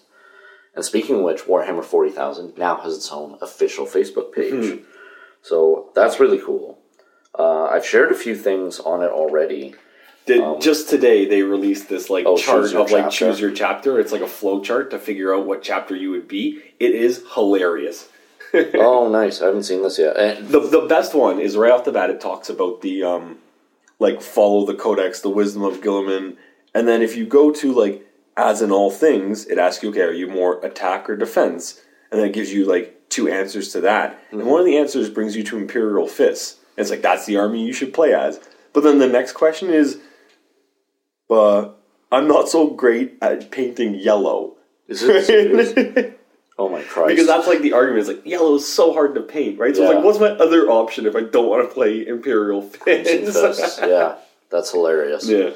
So they have fun little things like that. I shared a few. One of them was an overkill related poster of no, you're Gene Stealer. Yeah, that was really, really cool. I want to print that off and put it on a building. That'd be so awesome, man, to print a bunch of those off and just have them. It would add so much atmosphere to your table. Yeah, well, I'm going to. I'm going to put them on. I've already done that with another a Space Marine poster on the side of the building.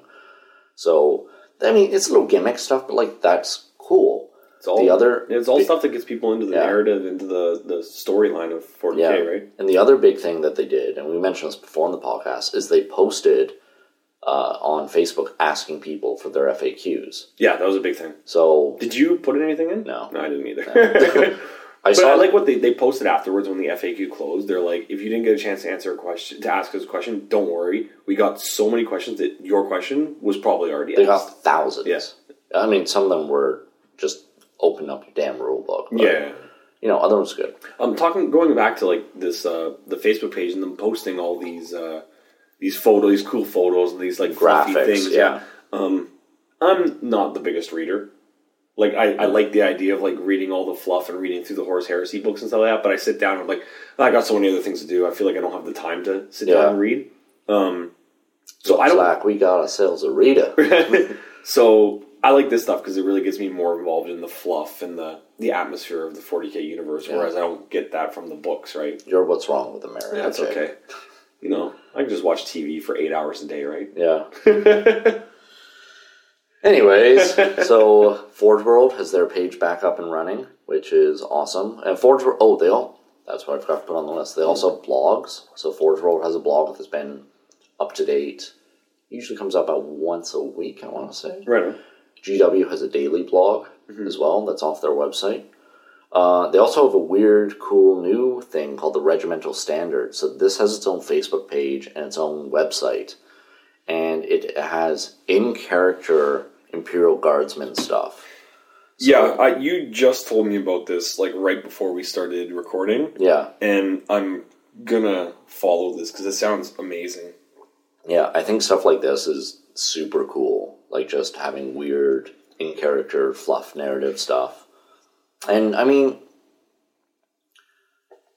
this is costing them money. It's not an ebook they're selling, for example. It costs them money, but it doesn't cost them money. I mean, they just released that writing contest. Yeah. Right? Where it's like, man, like, well, you write as a hobby, right? And you love the 40K universe. So what if you had the option to have your stories published where people would be reading it? You might not be getting paid right away, but it gets your name out there. Yeah. Right? That's true. That's something I want to get to about what we can see GW do in the future.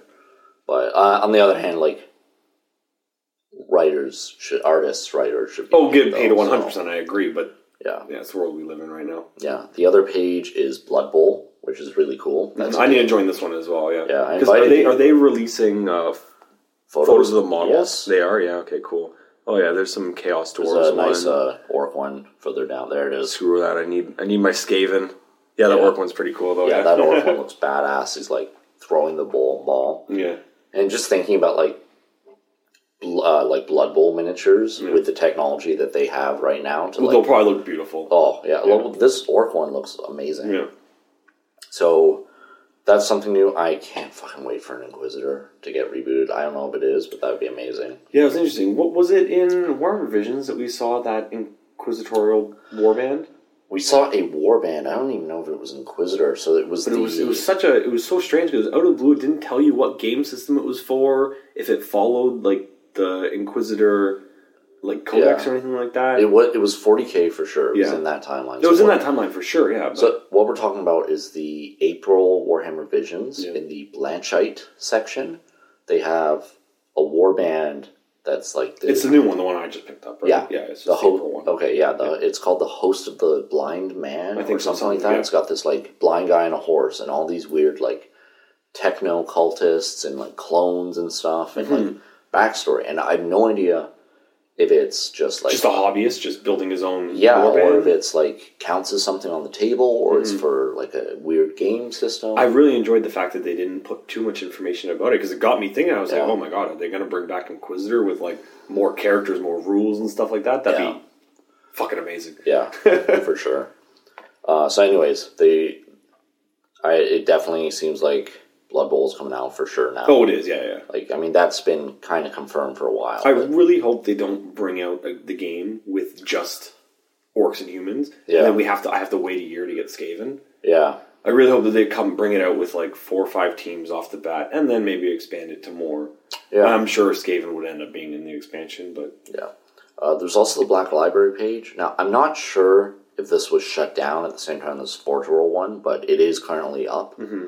So that's also up there. So how many do we got here? 1, 2, 3, 4, 5 pages, not including any Age of Sigmar stuff. Mm-hmm. The books sell really, really well. Like Black Library is doing all right for itself, from what I understand. Yeah.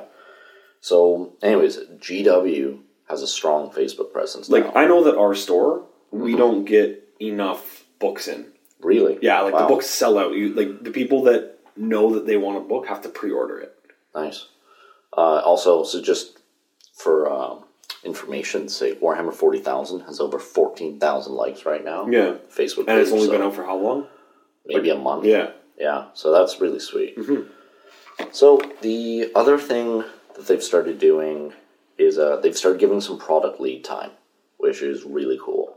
So the 35th anniversary Space Marine, generally product lead time has been 1 week. Yeah. The 35th anniversary Space Marine, they had 2 or 3 weeks. Yeah, I think it's more because it's an event day, and they want you to make sure that you can come into the store that day. Yeah, but it's still lead time. Also, the community's been pretty good at figuring out, like, there are certain days that GW tells their employees they can't take the day off. Oh, interesting. So, like, that day is one of them. Mm-hmm. The release of Death Watch is one of them. Yeah. Right? So, when those dates come out a few months beforehand. Oh, I see. So they'll give a list of like the next 3 days over the next few months that you're not allowed to take off. Mm-hmm. And that instantly tells the community, okay, those are big release dates. Yeah. So when Blood Bowl comes out, they won't be able to take that day off. Yeah. If Blood Bowl is going to be like a board game, right? Yeah. So you'll know, okay, Blood Bowl will be coming out this day. I need to save my money for that day. Yeah. So another big one is the Lost Patrol box game, which is Blood Angel Scouts versus Gene Stealers with like hex tiles. Yeah.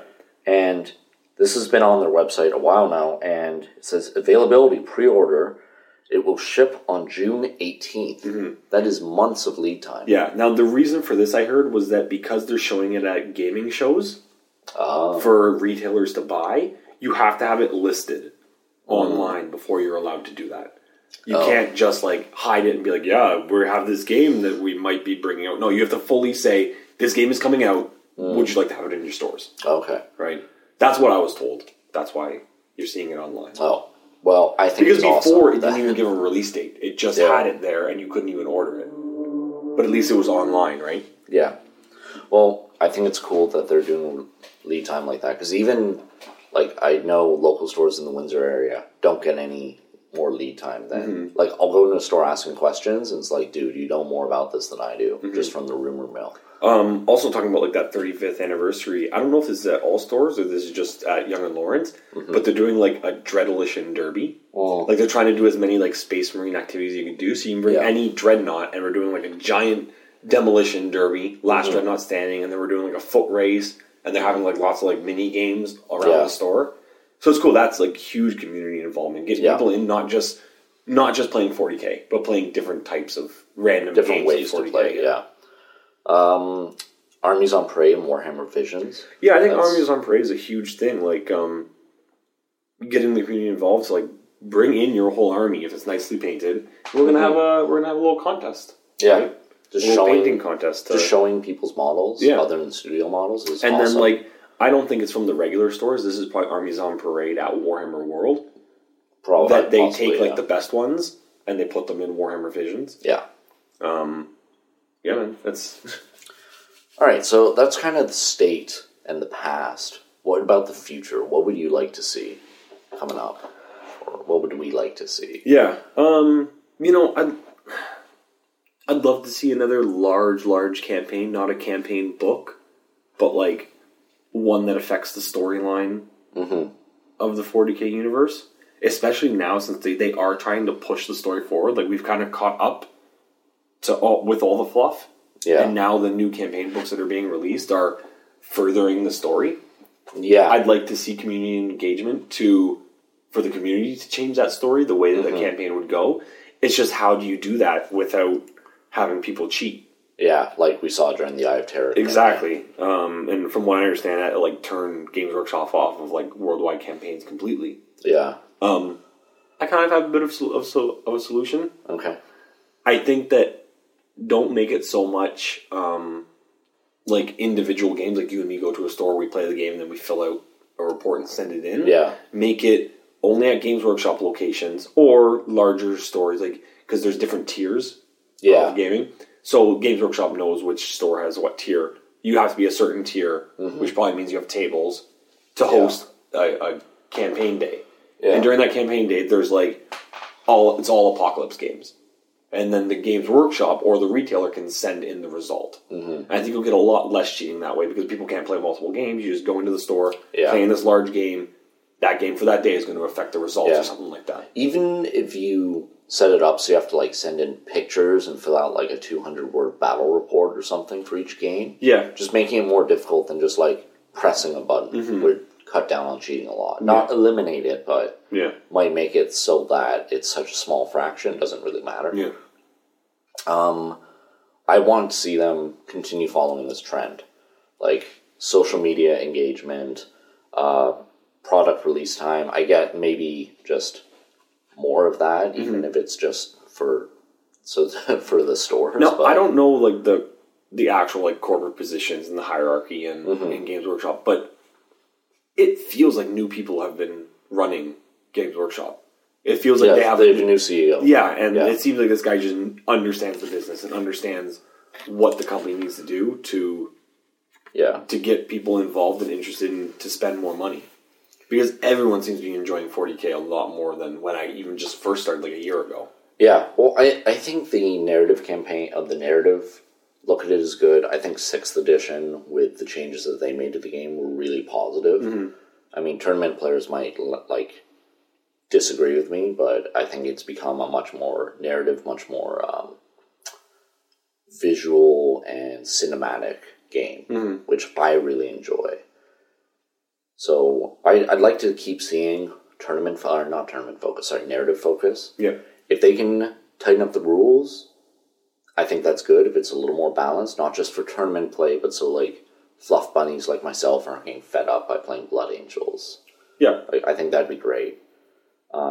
Games Day coming back, like one in Toronto area, that'd be cool. Yeah, I mean, you don't have to do them in every city, but there are major cities like Toronto. I mean, I don't know what New York is like for the gaming community. I can't even say not that strong. I have no idea. But, like, obviously... It's a big city, so I'm assuming it's there. Obviously Las Vegas and, like, the California area and stuff like that. Yeah. But, like, the major cities that they have, they make a lot of money in. Yeah. They should do a convention day. Yeah, they should do one in Toronto and one in Detroit, so I can go to both of them. I mean, they should just be pandering to me, right? Exactly. You're the only person that matters. Yeah. You touched on this earlier about posting player like stories and narratives. I think hosting more player material in general would be cool. Like, even if it's just linking to it, or like, I don't know how they would do it. There'd probably be a vetting process and a lot of like legal stuff, but like sharing player-made campaigns, for example. Yeah. And like, just so that stuff gets used. Like, I put a ton of work in my campaigns, and if people want to use them or like take stuff from them, that's cool. Yeah. I'm more like, it's all, the work's already done. If GW wants to like, have you ever emailed them? No, because I don't know if there'd be like copyright violations. I don't want to get slapped with a lawsuit. You're not going to get slapped with a lawsuit. You made your own campain. You didn't profit from it. That's true. I didn't profit from it. Yeah. You would just be like, hey, here's this campaign I wrote. Do you guys like it? Yeah. And anyway, but like stuff like that, right? So, I mean, you're talking about how much is it going to cost to put out like these, like, put out campaign packages and stuff. Well, if the work's already done by the community, that wasn't so much what I was talking about. We were talking about this before. Mm-hmm. Sorry for the random insert, kind of. It's on topic. Yeah, but we were talking about how you could do like a worldwide campaign, and you were talking about like having large, elaborate like campaign packages. Not large and elaborate, but more elaborate campaign packages that you would have to send to people. And I asked you, would you pay $20 for a campaign package for a worldwide campaign that you had to like fill out and then send back and stuff like that to them? And what was your answer? No. And it's like, well, then what does GW profit from? Because they have to print it off. They have to mail it to you, right? And if you're not going to be spending money on it, well, what's the point? And then what do they get out of it? Well, I think you being happy for the month, and then the community being like, well, what else have they done for us? Like, people just forget so easily what a company has done for them. True, but they need to start somewhere. And like FFG with awesome community engagement and like tournament kits and stuff is profiting where GW's profits are, like, their profits are growing where GW's have been shrinking. Yeah. So I think, I mean, there's other factors that, like, we were talking about how X-Wing is such a huge game. Well, Star Wars is way bigger than Warhammer 40,000. Oh yeah, for sure. Yeah. So like, that's got something to do with it. Yeah. But I think like community sport also has something to do with it. So I think putting stuff out there for that, like sending campaign packages to stores and like, okay, here's the mission that we suggest you run. Here's a form to fill out and mail back to us. Even they could even do it digitally. Like, here, we'll email this to you, print it off at your own expense if you want to use it. So this is a little off topic because it's not hobbying. But would you be interested in seeing something like an encouragement with like fan-made like films and stories and stuff like that? Yeah, I would. Like, right now you don't get a lot of fan-made films for 40K. I mean, it's hard to do because it's science fiction. But if you encourage people to do it, whether it's animation or whatever, like, don't take it into your own hands and be like, this is ours, only we can do stuff with it. No, there's a lot of talented people out there that just enjoy doing animation, enjoy making films, that if you give them the okay to go make stuff using your property, like, you can't tell me you don't love fan-made Star Wars films. Some of them. Like that Darth Maul one is sick. It's amazing, man. Yeah. And if you, like, there's a bunch of garbage out there. Like, an abundance of garbage out there. But every once in a while you get a gem. Yeah. You can't tell me that giving people the option to go make their own 40K fan-made stuff, then you're going to get some amazing stuff made. Yeah. And if like you said, they're not profiting off of it. Is there harm? It's just free publicity. Exactly. For the game system. That's what I mean. Like, these fan-made things would be just free publicity for them, get people, like, super, super pumped, right? Mm-hmm. Yeah, that's definitely... And even then, you know, Games Workshop still owns the rights to it, so if someone makes something really cool, let's say all of a sudden someone made an animated film for, like, an animated short for Space Marines or something like that, and there was, like, some cool Dreadnought in there. Yeah. GW would be like, cool, we're now making that Dreadnought. Yeah. Right?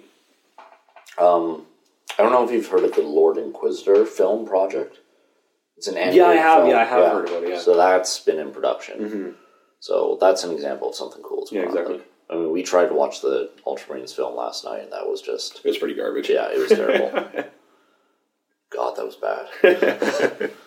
I think one thing that would be cool is if they released a restrictive versus narrative formats. Yeah. This is something that Tyler and I talked about in the last episode and that he really wants to do at our club level, is have essentially a tournament format where this is what you can bring, these are the tournament rules for constructing your army, and then narrative format where it's, or an unrestricted format. Yeah. So, like, a clearer separation between tournament play and narrative play. Yeah.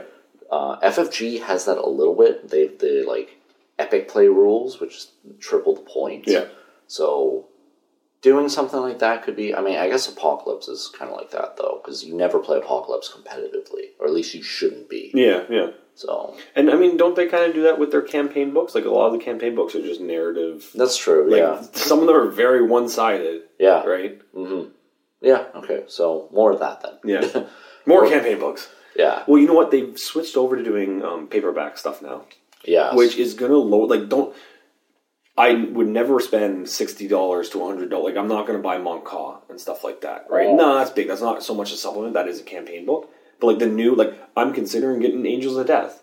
Yeah. Just because, like, do I play a lot of these? No, I'm going to be playing Grey Knights and Black Templars. But that's kind of a cool book. Mm-hmm. And I do play Space Marines, right? Yeah. So just to pick it up, if I could pick it up for $40, $44, that's a lot more doable than if you gave me, like, a $60 to $100 hard-covered supplement. Sorry, I'm doing air quotes here. Yeah. Right? Like, it's not a supplement. A supplement is something that's cheap, you can pick up, and not really think about how much money you just spent on it. Yeah. We'll see, I guess, because see what's in that book when it drops. I mean, it'll drop by the time this airs. Yeah, I mean, like, all these ones that are coming out are all paperback. Like, they're going back to paperback, it looks like. Yeah. Like, the Farsight Enclaves one is paperback, and I thought about picking that up because it's so cheap. It's like, well, I don't really use a lot of the Farsight stuff, but hey, it's got some rules in here that I might use. Some formations I might use that I'm willing to spend $40 on just to get those 2 or 3 formations. Fucking renegade. They should go back. I mean, I don't know if they have. I can't really talk about it, but like the Tempestus stuff. Like, I want to start a Tempestus army. If I could get that soft cover, right, like paperback, for $40, I would 100% buy that codex. But right now, I'm just looking at getting a digital version of it. How much is it? Is it not $40? No, I think it's like 50 or 60. It's like it's like a regular codex price. I'll have to check that out. Yeah. Having the...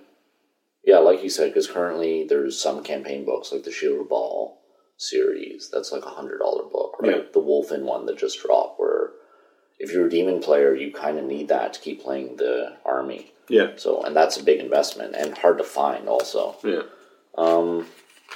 Yeah, what about worldwide campaigns? We were talking about it before. Like, do you think doing some sort of worldwide campaign could be useful? I think it's really useful. Yeah. I mean, we covered it there a little bit before. I think that they need to find a way to do that. That's the ultimate community engagement, I feel. Yeah. Is a worldwide campaign that changes the actual story of the universe. Yeah. Or even just having it, like, what am I trying to say? FFG is tournament rankings. What if there was, like, a narrative story that players are affecting? Yeah. It doesn't have to change the fate of the galaxy. You can just, like, isolate it to a system or something. Yeah. And that would still be really cool. Mm-hmm. I mean, that's something that we're looking at doing on a smaller scale, right? Just with it between Toronto, Windsor, and maybe 1 or 2 other clubs or something. Yeah. So, like a Southern Ontario tournament campaign that kind of affects the storyline of a sector or something like that. Yeah. And just giving players the tools to do it, not necessarily saying, like, this is how you have to run it exactly. Yeah. The more weight you take off of organizer's shoulders. Whether an organizer is two guys playing a game in their garage, or an organizer is the person who runs a 20-man campaign. A 20-man. Well, I mean more like a gaming community. Yeah. Like there's usually one person kind of in charge, like organizing the gaming days and stuff like that. Yeah. So they'd probably be the one organizing the campaign days. Yeah. If you can take the weight off their shoulders, where it's like, hey, here's a book. This is how you run it. This is how you should organize it. Just do exactly what you do. Organize the Saturday that your gaming community gets together, and then here's all the stuff that you hand out to them. Well, that's what you're going to get way more people playing. That's what I tend to do when, like, I'm organizing an event, like an 8-ball game. I'll go talk to Brimstone. It's like, this is what I want to do. What day is good? And if it's a club day, that's fine, because we're going to be showing up anyways. Yeah. So, but yeah, overall, man, I think GW is on the right track. Yeah, I'm really excited to see what happens. I'm hoping to see this trend continue, and just more, like, listening to what the community... I think the big thing is listening to what the community wants. Yeah, I think the GW, they're on the right track, because they're not just like, bam, in your face, this is what we're doing to change things up a little bit. Yeah.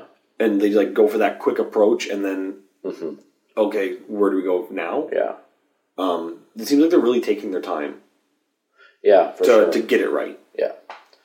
With like a slow build and everything. Yeah, for sure. I'm really excited for what the future holds. I think it's a great time to be a part of this hobby. Me too, man. All right, so that wraps up our main topic. We'll be back with some Beyond the Rim.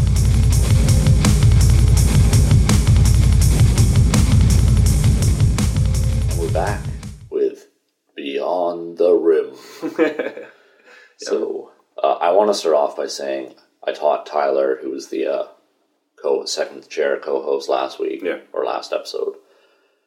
I taught him how to play X-Wing. Yeah, I think you had mentioned that before. Yeah. I have yet to beat him.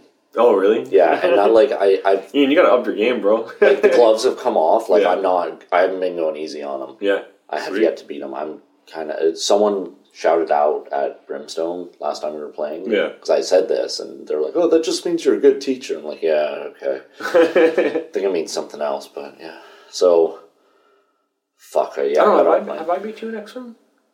I don't know if I beat you in X-Wing. You have, I think so. But, like, we played pretty friendly, no power gaming or anything like that. Yeah, like, the last game we played, I brought, like, kind of just a list I threw together. Yeah, like, I'm still learning. I don't play a lot of X-Wing. Yeah. I actually want to start playing more X-Wing. Yeah. Come this summer, when it's, like, nicer to travel around the city. Yeah. I'm going to start playing more. I'm going to start going to more, like, nightly leagues and stuff like that. But, like, I brought my tournament list, and Tyler still beat me. Yeah. So, there's that. What have you been up to? Just playing a little bit of Xbox. Still playing The Division. I know a lot of people, like, run right through it, but I'm trying to keep it down to, like, you know, just a few nights a week and really only, like, 2 hours when I play. And I'm a real completionist when I play video games. Yeah. So I really like to, like, do all the missions in a district before I go to the next one. Nice. So, like, I'm only I think I leveled up to level 20 last night when I was playing. And I know, like, everyone's already level 30 just hanging out in the dark zone and stuff. But I'm still I'm taking it all in, man. And honestly, it's the best game I've played in a long time. Yeah. Because I'm doing that. Yeah. Like, it's not too much like something like Skyrim, where it's, like, so wide and so big and so involved that it's like, all right, I've been playing this game for 2 hours and I'm not even halfway done this dungeon. It's like, no. When I play The Division, I can still play for 2 hours, do a lot of different things, and then still feel like I have so much more to this game to go. And I just get sucked in to the whole like rundown city and everything. Well, not rundown, but like the post-disaster New York. Yeah. Yeah, I've been playing on PC, and it scratches a lot of itches for me. What have you been running when you play it? What do you mean, like running? Guns and like perks and shit like that? Oh, I always run a double-barrel shotgun. Yeah. Either sawed-off or... As your primary or as your, like, secondary? As my secondary. Okay, as my... Because you have two primary weapons. You have two primaries and a pistol, but I got a sawn-off shotgun as my pistol. What if I'm not running... I run the sawed-off as my pistol if I'm not running a double-barrel as one of my primaries. Okay, yeah. So I always run an assault rifle, and then either M1 or a double-barrel shotgun. Right on. Depending on, like, if I'm running a mission and we're inside a lot, I usually have the shotgun and vice versa. And what special abilities? Usually the turret. The turret's really good, man. Yeah. Really, really good. Do you just go regular turret, or you upgraded turret? No, I've it upgraded just to more power. More damage, yeah. Yeah, I've tried the flame turret, and that was too short range. I really like the pulse scan turret. That's cool, too. Like, it provides a mini pulse scan of I people think around that's the one turret. I use. Yeah. I don't know if it has... I don't use it, but if I like when somebody has that. Yeah. And I have the only signature I've unlocked is the healing one, which is pretty good. And then I have the basic, like, first aid ability, too. Yeah. Well, just the basic one where it's like when you heal yourself. Or the basic healing one where it heals you and a partner around. Yeah, it heals in, like, a small area. Yeah, okay. Or you can, like, fire it at shoot someone. it, yeah. What about you? What do you run? Well, I've always been, like, a sniper. Yeah. So I run a sniper rifle. I got a pretty good sniper rifle for the level I'm at right now. Nice. So I run that, and then I either switch between, like, a little tiny submachine gun, like the TAR-21 or whatever. There's, like, a police TAR-21 that I have. Mm-hmm. I don't know if it could be, like, the TAR-28 or something like that, but a little submachine gun, and then I have, like, an assault rifle that I carry as well, just with, like a red dot sight, so, like, a better zoom, but not, like, a zoom-in zoom. Yeah. And then, I used to rock the pistol, but I've switched over to the shotgun just in case I need that, like... Just in case my submachine gun goes out. For style points. For style points, yeah, exactly. That's why I rock it. But yeah, just something, like, quick and powerful, short range. Yeah, shotguns are crazy good in that game, too. Yeah. And then I use the healing one with the revive, because since I'm always, like, I always play farther back, and then obviously, being a sniper, I try and gain the height advantage. Mm-hmm. I have usually a good, like, bird's eye view. Yeah. Or a raised view of the battlefield. Mm-hmm. So if, like, my teammate's running around and gets killed, I can tell them just grab cover. Yeah. And as soon as I get a chance, I can shoot the revive gun at them. Yeah. Right? And bring them back to life. So I do that, and I do the pulse scan with the increased damage of people that are in the pulse scan. Yeah. And then I forget what my double is. My It's not the heal one. I think it's the center one that I unlocked first, like the tech. The tech one. Yeah, I don't remember what it is because I just unlocked it, and I don't think I've even used it. I really like the pulse scan. Usually someone else is already running it, so that's why I don't use it. And I also have the perk where headshots pulse scan a guy. Oh, nice. So I land a headshot for 10 seconds. He's highlighted. Yeah. Which is like. The pulse scan is so helpful for a sniper because the guy's hiding in cover. And if he's a decent ways away, it's sometimes, depending on the lighting that you're in, a little hard to tell when he's moving up and down. Yeah. Because that's obviously, you just wait, if the guy's in cover, you just wait for him to pop his out and snap a headshot off, right? So if you get that one headshot and he jumps back in cover, you can see right as he's about to move to come back up, as opposed to like just trying to time it perfectly. You can tell exactly when he's going to pop up. Yeah. But yeah, that's been eating most of my time. That's not... when I'm not hobbying. Yeah. Although next weekend, from when we're recording this, I think it's next weekend, open beta for Doom comes out. Oh, and interesting. I'm pretty sure that's going to suck my life away, because Nice. While I enjoy games like Call of Duty and like Battlefield and more, okay, I'm going to say realistic shooter. That's nothing like Call of Duty, but... like a modern shooter. But like a modern shooter? Yeah. That whole like Unreal Tournament, Quake, Doom... style of first-person shooter, I love, man. Like, I'll go years without playing one, and then one will come out, and it just, like, sucks my life away. Like, this is exactly what I needed right now to get away from... Like, you get a game like Call of Duty, which started off very modern, like Modern Warfare, like the first one. Very realistic. And now with the game that it's turned into, it's like, why don't you just go full balls to the wall and go, like, full sci-fi I feel like they kind of have. Not like Doom. That. Like, Doom is so fast. Oh, I see, okay. Right? Yeah. How about you, man? What have you been playing? Lots of Division 2. I just finished the last story mission, so I'm like level 27, 28 right now. And I kind of put it down because I don't have like a clan or like friends who play online. I have one guy who plays, but like I can never get a hold of him. Yeah. So I started playing Fractured Space. Which, you mentioned this, but what is this game? So it's still in development. It's like an alpha or beta or something. Mm-hmm. It's available on Steam. And I got it when it was free. Like, it was on a special, you could just download it for free. Yeah. So I did that, and I didn't play for ages, but I got back into it. And it's a capital ship space team game. So it's 5-on-5, and you have to, like, FTL jump to different sectors and try and, like, control enough points to open up an assault on the enemy's base, and then jump there and control it. So you fly different capital ships to, like, really good... from, like, really good, like, tough cruisers, like, faster, more nimble stuff. Mm-hmm. And there's, like, support ships and defense ships and attack ships. Mm-hmm. So, I've been playing a lot of that, unlocking. It takes a while to unlock some of the better ships. Yeah. You can get like 1 or 2 quick. Is it like a MMO? Like, is it massive? No, it's like... Is it multiplayer at all? Yeah, it's only multiplayer. Oh, okay. So it's only like... Not team... It's only like capture the flag. Oh, okay. So you can only play 5-on-5 base attack and defense. Yeah. There's another one mode, like that's called Frontline or something. Yeah. I've yet to be able to get into a game of that. Oh, wow. So, but it's a lot of fun. I'm getting better at it. I don't just rush in and get destroyed anymore. Yeah. I try to stay back at my maximum range because you can outrange certain ships. So. Yeah. We just kite them, right? Just stay far enough away that they can't hit you and you can hit them. Yeah. And that was a huge thing when I was playing Eve, was just kiting.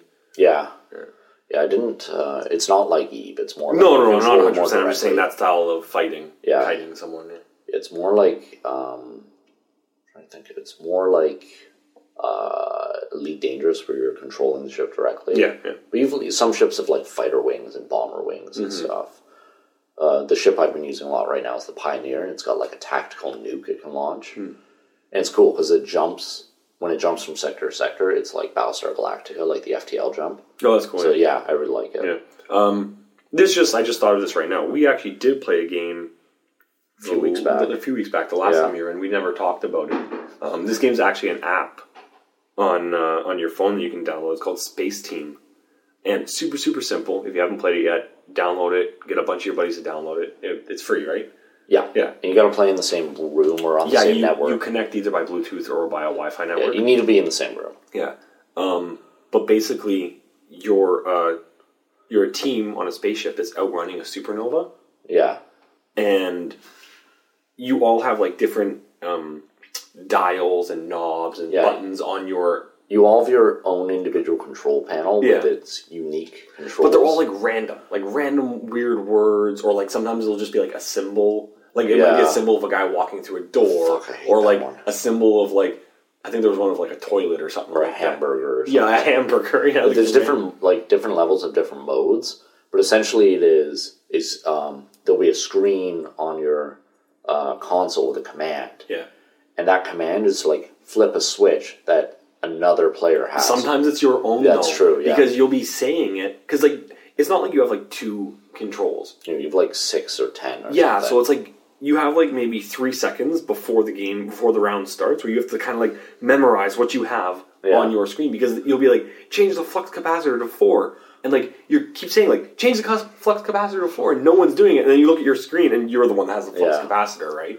But it starts off very slow, where it's like it kind of gives each person a time to say it. Yeah, because it also gives you a rundown, like it'll tell you your command, and it gives you a timer on how it has to be, like before it has to be done. Yeah, otherwise it damages your ship or something. Yeah. So, at first it gives you such a long enough time that you can kind of go around the room. Each person says their command, and you do it slowly. But eventually the timer starts going so fast that everyone's just yelling over top of each other. And it just gets so confusing. And then like an asteroid comes, you have to shake your phone. Everyone has to shake their phone. And then it's like, a wormhole's coming up, so everyone has to flip their phone. Meanwhile, your command is still going, so you're trying to read your command upside down. Yeah. It's a great, like, game when you're having a few beers sitting around with everybody just having fun. I think it's like 2 to 4 players. It's not a party game because it's limited. Because it's limited to 4 people, and it is like very like everyone needs to focus as you're doing it. Yeah, but it is still a fun game if you just got the buddies around hanging out and you're not really doing anything else. Right? Yeah, for sure. My favorite. Sorry, tons of fun. Yeah, my favorite moment is there was a command where it said like brush teeth. And someone kept shouting it out, and I thought it was just a joke to throw people off. Oh, really? And then I looked down at my console and went, oh, there's the brush teeth button. Yeah. I'm so sorry. Yeah. But it definitely a lot of fun. I tried to get my roommates to download, and they wouldn't. Oh, really? Yeah, because they're fucking losers. That's why. I hate them.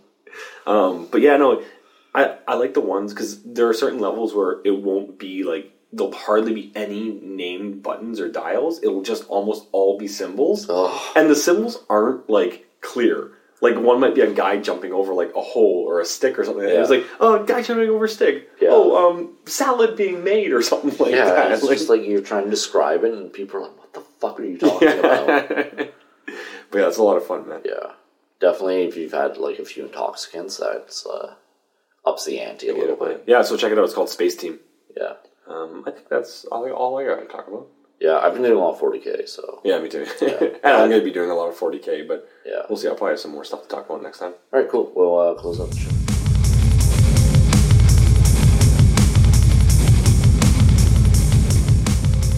Well, this has been another episode of Wrong Side of the Maelstrom. Yeah, I think it's pretty good. I think we had some pretty intense conversations in there. Yeah, only 2 fistfights, which is a new record for us. So we're always going at it. Yeah.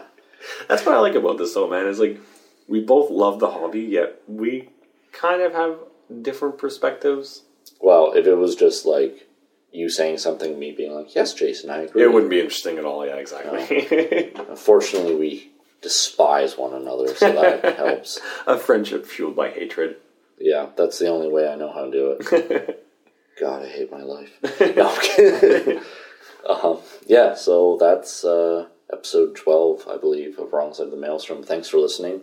Support your local hobby stores. If you're local to the Windsor area, check out Greater Windsor Table Warriors. We meet at Brimstone Games, and you can find us online at itoysoldiers.com. If you're in Toronto, there's a few communities you can check out. Hogtown 40K. Mm-hmm. They normally play at Dueling Grounds. Great group of guys, really into the narrative gaming. And if you're more north than that, come check out Games Workshop Yonge and Lawrence. Friday nights is 40K night. But you come by any night, you're going to get a game of 40K. They got a lot of tables, some great terrain. Yeah. Also, Saturdays right now is Return to Colorax, my kill team campaign that we're running. That's a lot of fun. We've had a great turnout. A lot of people just want to get in a lot of short skirmish games. It's a lot of fun. Yeah. If you're also in Windsor, check out Brimstone Games on Tuesday evenings. That's when we have our miniatures night. Mm-hmm. Stop by, paint a model, or get a game in. Yes. Me and Tyler are always there. So. Yeah. Sign up for iToy Soldiers. Yeah. Awesome website. Yeah, definitely. We have our hobby challenge going on right now. Mm-hmm. So get some painting done. Yeah, so it's a Finish Your Army. You can sign up on iToy Soldiers and post the list of models you need to do. And by August, you need to have whoever has the most stuff fully painted, including based. We're going to have some trophies. iToy Soldiers donated a prize, $50 gift certificate. I think it's just a Brimstone, unfortunately. Mm-hmm. So you need to drive to Windsor to cash it in from Toronto. But we're looking for more prize support. Oh, yeah, we can see about that. I mean, if the winner is someone in the Toronto area, I can just talk to Dom and maybe go pick it up myself or something like that. Rob, you mean? Rob, sorry. Yeah. Go pick up the... go pick up a gift card in Toronto or something like that. Yeah, we'll figure it out. There's going to be prizes if available to both communities. Mm-hmm. So it'd be cool. Yeah, check that out. Meeple Mart. Go check out Meeple Mart in Toronto. Check out our Facebook page at facebook.com/Wrong Side of the Maelstrom. You can contact us by PMing us over there. We're also on iToy Soldiers, so I'm Thade on iToy Soldiers. You can PM me directly or PM the Wrong Side of the Maelstrom profile. Mm-hmm. I'm Jason on iToy Soldiers as well. And we have an email that's wrongsideofthemaelstrom@gmail.com. Check us out. We're on SoundCloud. That's where I post all the episodes. And follow us on iTunes. That's the best way to get the show up to date, because sometimes when I post the link, iTunes is kind of buggy, which is unfortunate. But if you're subscribed, you get it right away. Yeah, and if you want to get in a game with either of us, and obviously any games that we get in with friends of the Maelstrom, we're going to feature on our Games Played segment. So that's an awesome way to get your army out there. Yeah, definitely. So thanks for listening, and we'll see you on the wrong side of the